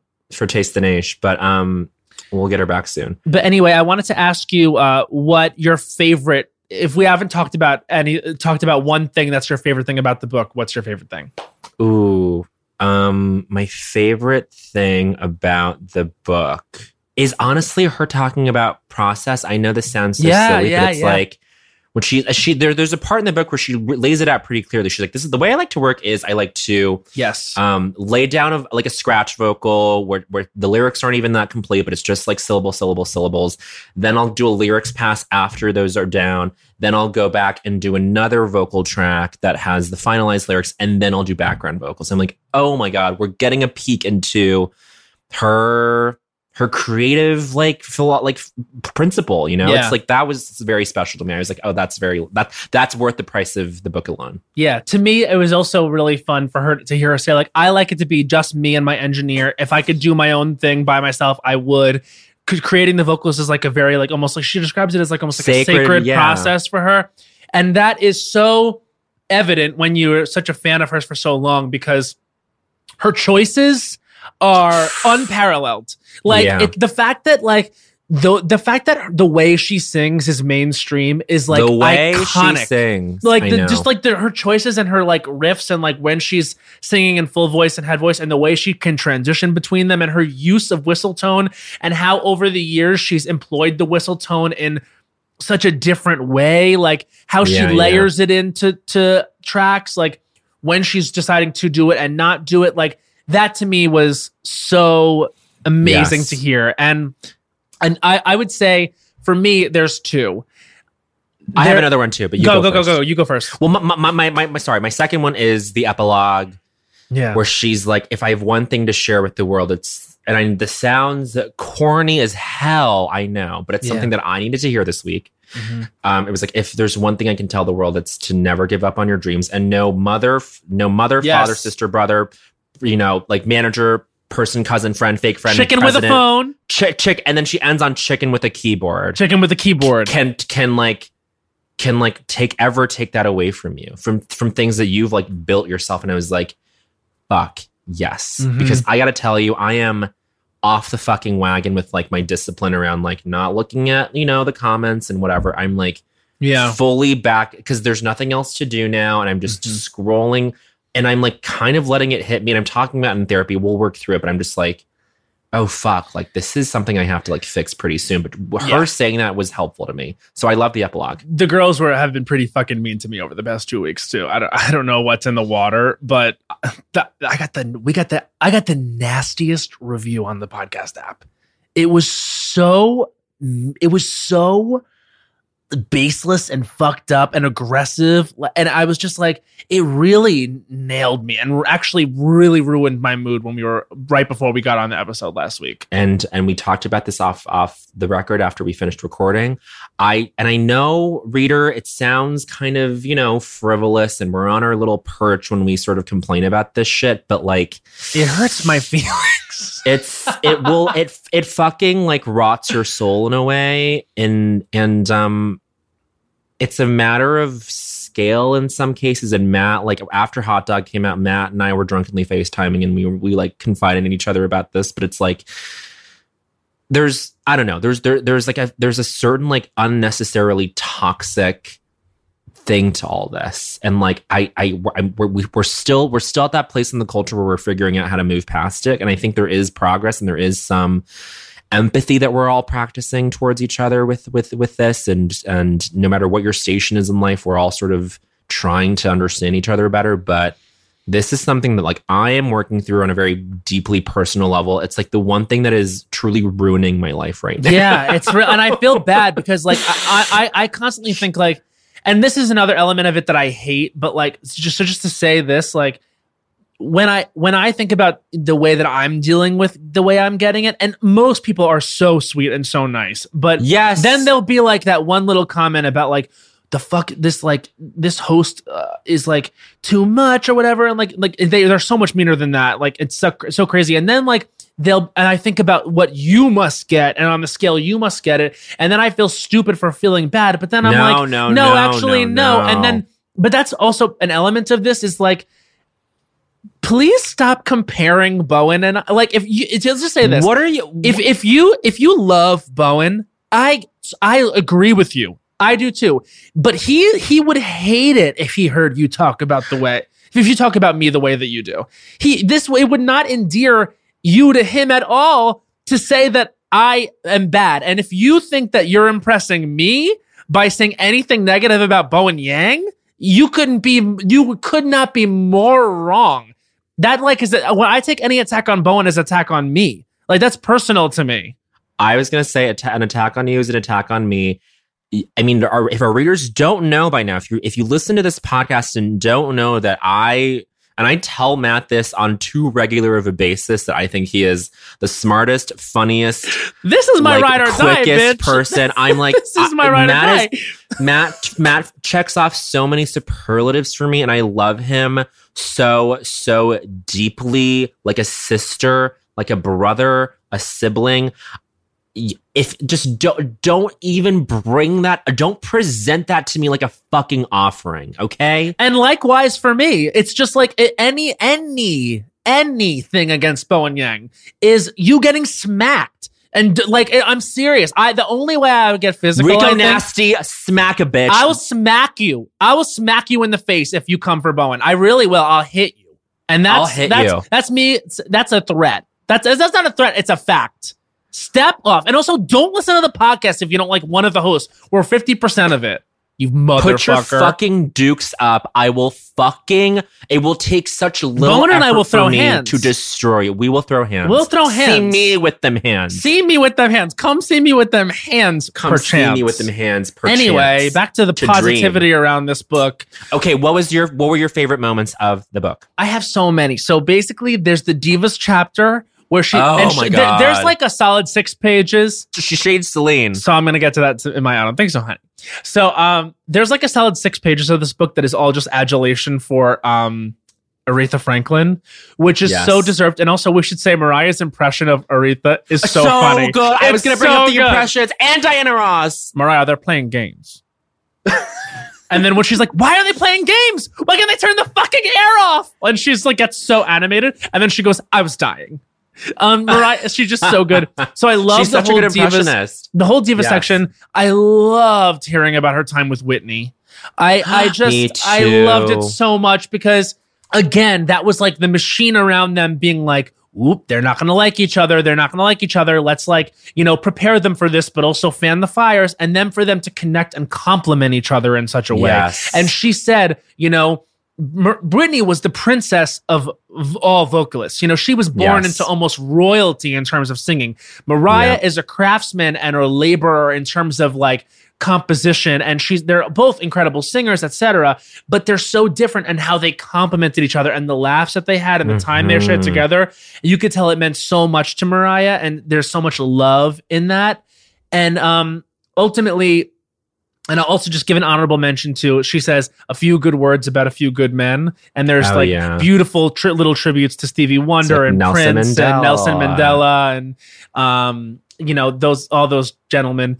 But I think my favorite thing in the book is one that's something that's been talked about so much, which is the Derek Jeter of it all. I mean, I think that their connection over their shared identity and the way that they first flirted and talked to each other like they were the only people in the room, but she kind of woke up in that moment, and the way that translated to her music, I almost feel thankful that meeting happened, because it created the whole first half, at least, of Butterfly.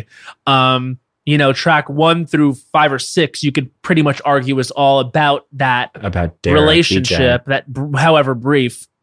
But I was also a huge fan of his at the time, because you were a baseball boy. I was really into it. And so the fact that they were dating, and now I get to hear about the specifics of it, them meeting at this private Armani runway show, and then how cool it was and how galvanized she was by the conversation, the people her age, smart people her age of all different races talking about race for the first time.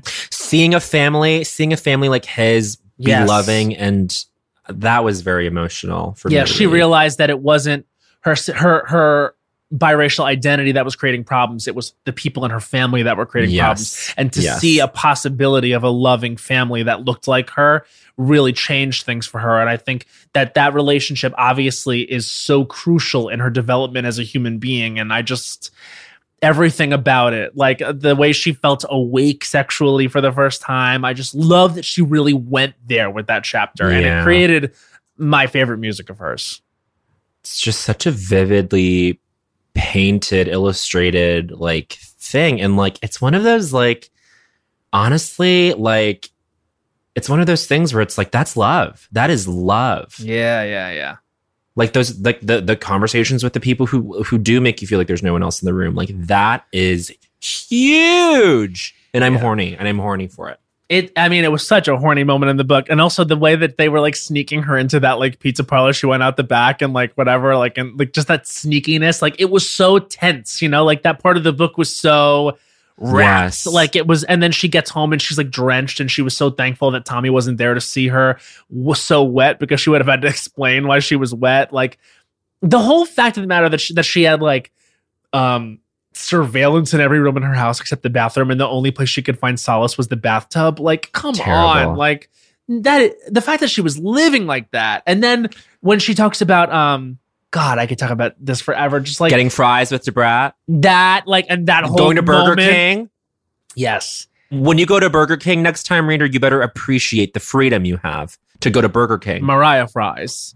Mariah fries. But and then the other thing was I was really moved by and the song is sort of like it's so not a basic song, but it's just like it's so for Hero? the masses. Yes, it's so commercial and for the masses that I don't think it gets credit, but it really means something to so many people. It's a beautiful song. It's a beautiful song. But I loved hearing about the creation of Hero, how it just kind of came to her in the hallway, and how it was originally for Gloria Estefan, and then she performed it live at that concert in Schenectady for the very first time, and she felt that she really connected with her fans, who she realized she had in that moment.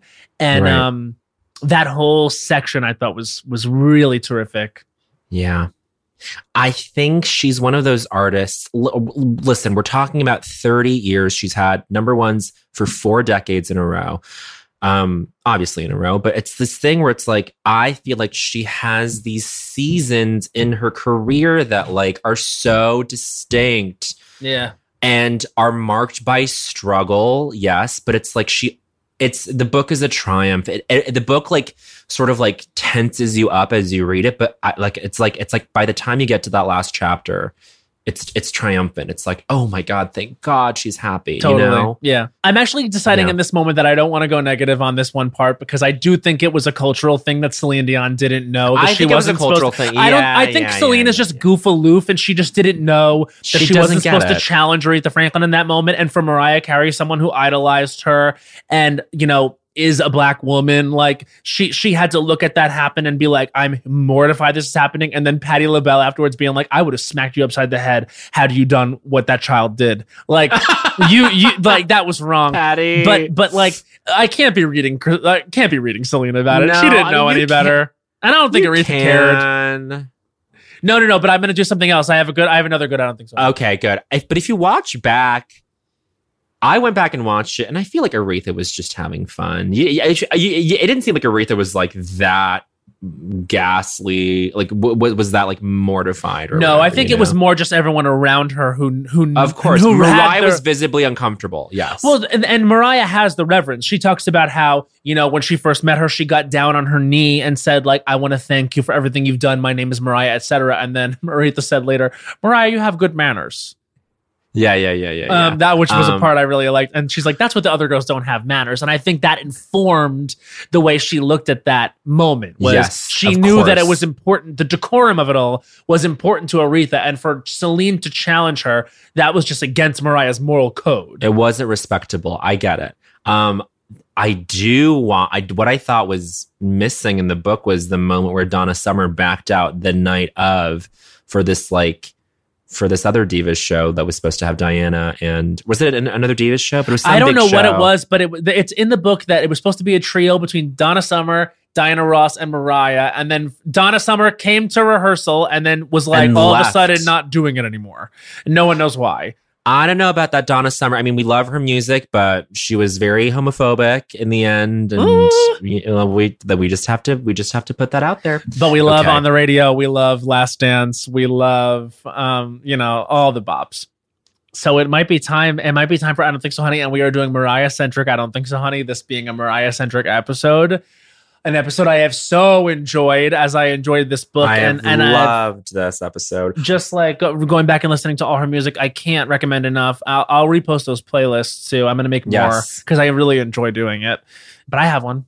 Okay, this is Matt Rogers' I Don't Think So, Honey, as time starts now. I Don't Think So, Honey, anyone's sleeping on the album Charm Bracelet. Okay? You don't have to understand. Even though this was the album that was after Glitter and before Emancipation, this album has bops. Okay, Boy, I Need You with Cameron, this is a bop. Through the Rain, the way that Mariah sings that, if you don't respect that, I don't think so, honey. If you're not off book on that song as a gay person, as a queer person, I don't think so, honey, on this hashtag National Coming Out Day. You need to come out as a stan of Charm Bracelet. I know it was a few days ago, but we're recording on the day. 30 Let me just say some songs that are on here that are fucking slays.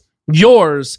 Okay, the song Clown, which was her first time as she came for Eminem. Clown is an unbelievable song. You all need to listen to Clown. And if you don't, I don't think so, honey. Also, the cover of Bringing On the Heartbreak is it. The song Subtle Invitation is it. One of the last songs is The last song actually is Sunflowers for Alfred Roy, which is a gorgeous tribute to her father who passed. 5 seconds. Beautiful. Please stand Charm Bracelet. Listen to Charm Bracelet. If you don't, I don't think so, honey. You're not a lamb. And that's 1 minute. Don't be calling yourself a lamb and not be including Charm Bracelet into the conversation. Beautiful. Now, do you think Mariah's art pop is Charm Bracelet or Memoirs of an Imperfect Angel?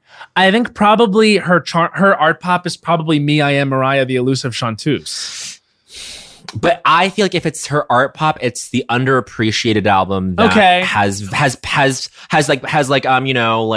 sort of a hindsight value. Then I think it's tied between Me, I Am Mariah, the Elusive Chanteuse, and Charm Bracelet. Because I think Memoirs has respect. Like, Memoirs spawned a hit song. Obsessed was a huge hit song. Obsessed was huge, but that was kind of it though, right? And there was Up At My Face was a moment. Well, and by the way, I watched that Up At My Face video again, like you said last week.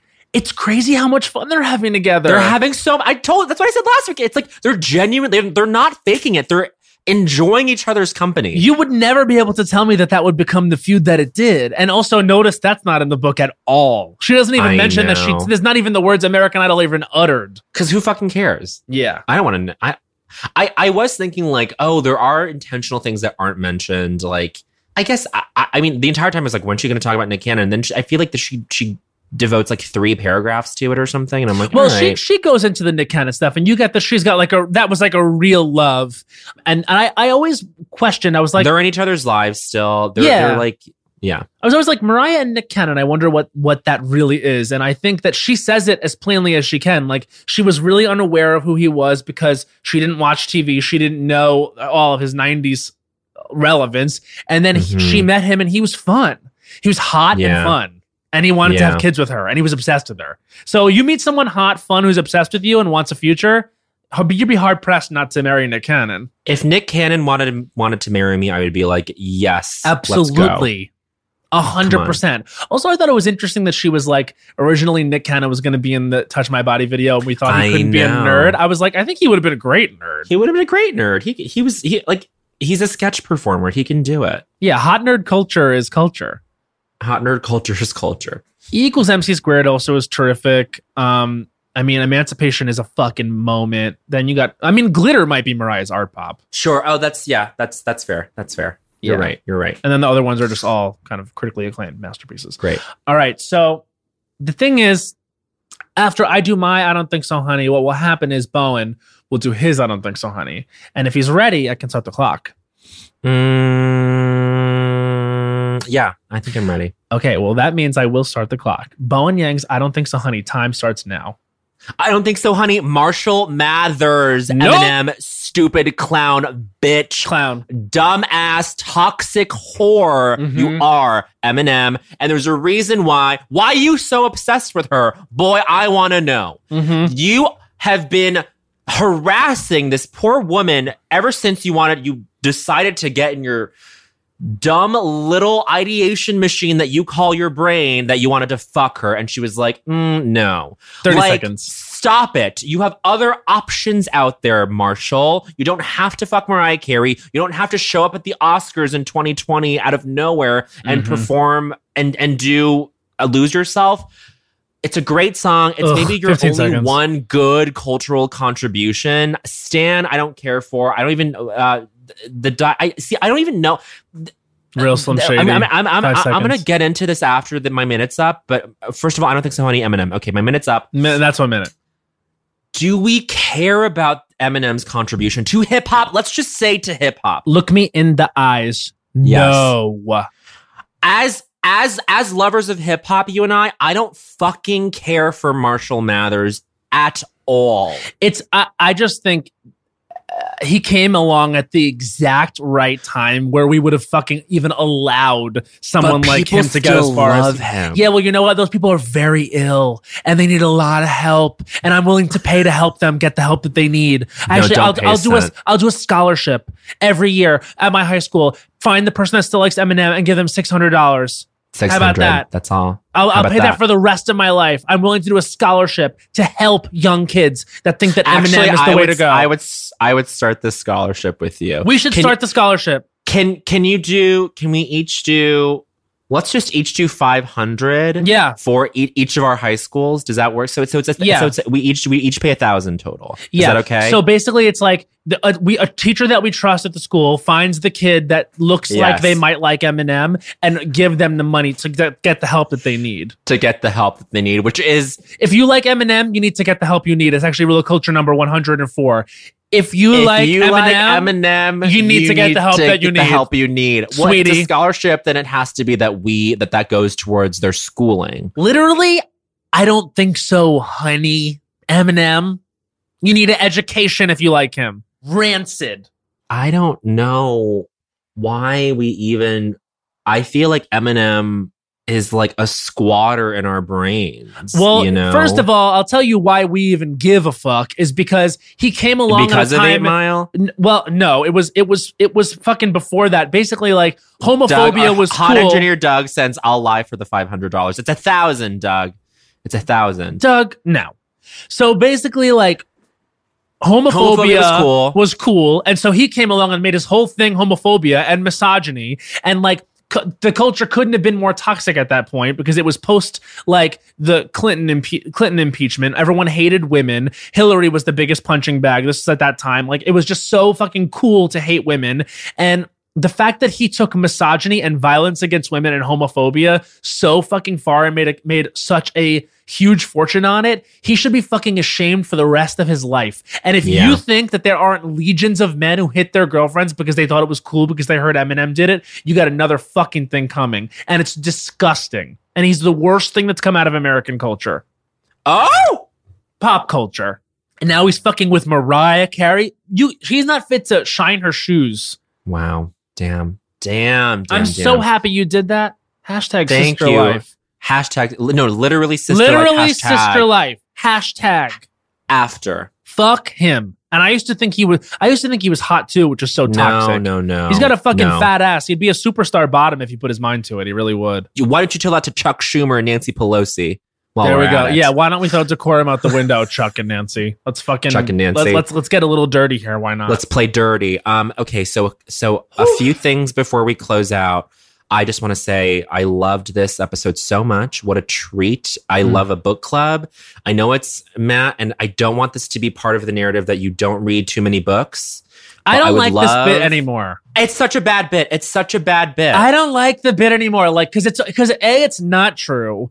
B, we lean into it because it helps with the dichotomy with you and I. But now I have people like actually in my DMs. As I try to make a case for my own intelligence. Tipsy. Yeah, we're a little tipsy. I have people in my DMs now treating me like I'm dumb and like trying to do bits of me like I'm stupid. First of all, you don't know me like that. Get out of my DM. Second of all, like I'm so.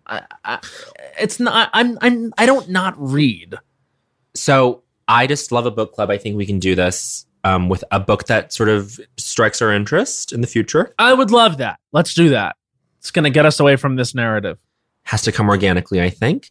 Yeah. Another thing we should talk about is we're going to go a few more episodes than normal that are just me and Matt for a bit. And then every now and then we'll bring in a guest. But this is sort of the dynamic for now in the short term, just because our schedules are kind of crazy now.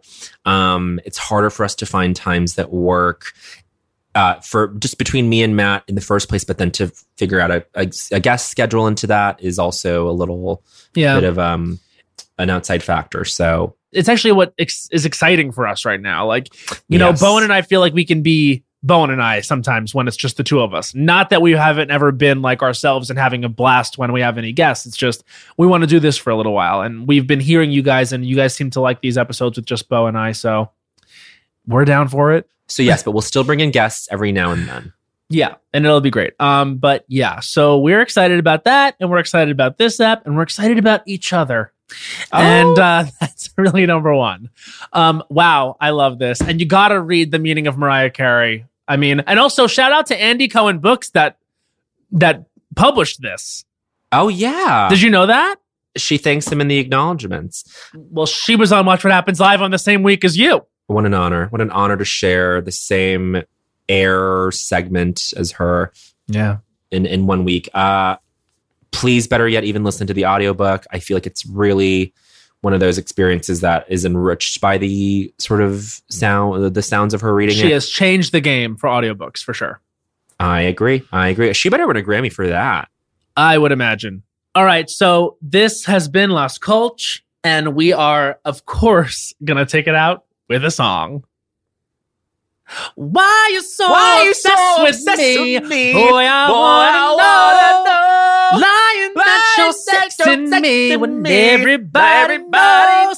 It's clear that you're upset with me. No, funny about a girl that you couldn't impress. Last man on the earth still wouldn't get this. You're delusional. You're delusional. Oh, you're losing your mind. It's confusing, y'all. You're confused. You know why you're wasting your time. The way Mariah said, "Let me write a long chorus."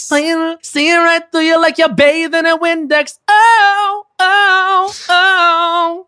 The way she used Windex in the chorus. The way that Windex is a lyric in her chorus. The way that Windex figured in as the prominent lyric in the chorus. I can't. She just watched My Big Fat Greek Wedding and was like, I'm writing Windex into this song. She said Windex writes. Windex writes. Okay, bye.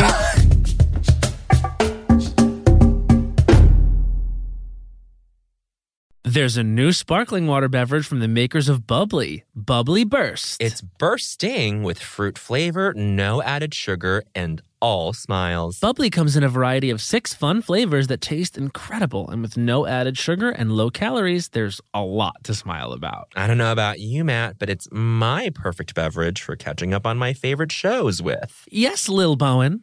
Bubbly Burst has antioxidant and immune support, keeping me feeling great all day long. You deserve that. Try new Bubbly Burst. Imagine you're a fly on the wall at a dinner between the mafia, the CIA, and the KGB. That's where my new podcast begins.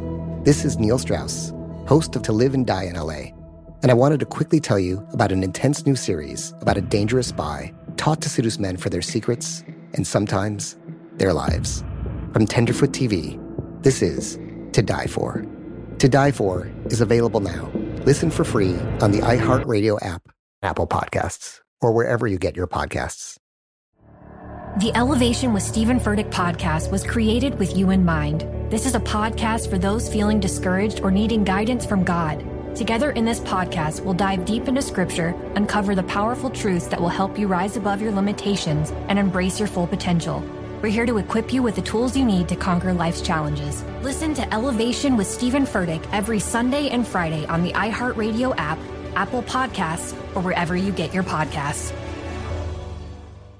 I'm Diosa. And I'm Mala. We are the creators of Locatora Radio, a radiophonic novela, which is a fancy way of saying a podcast.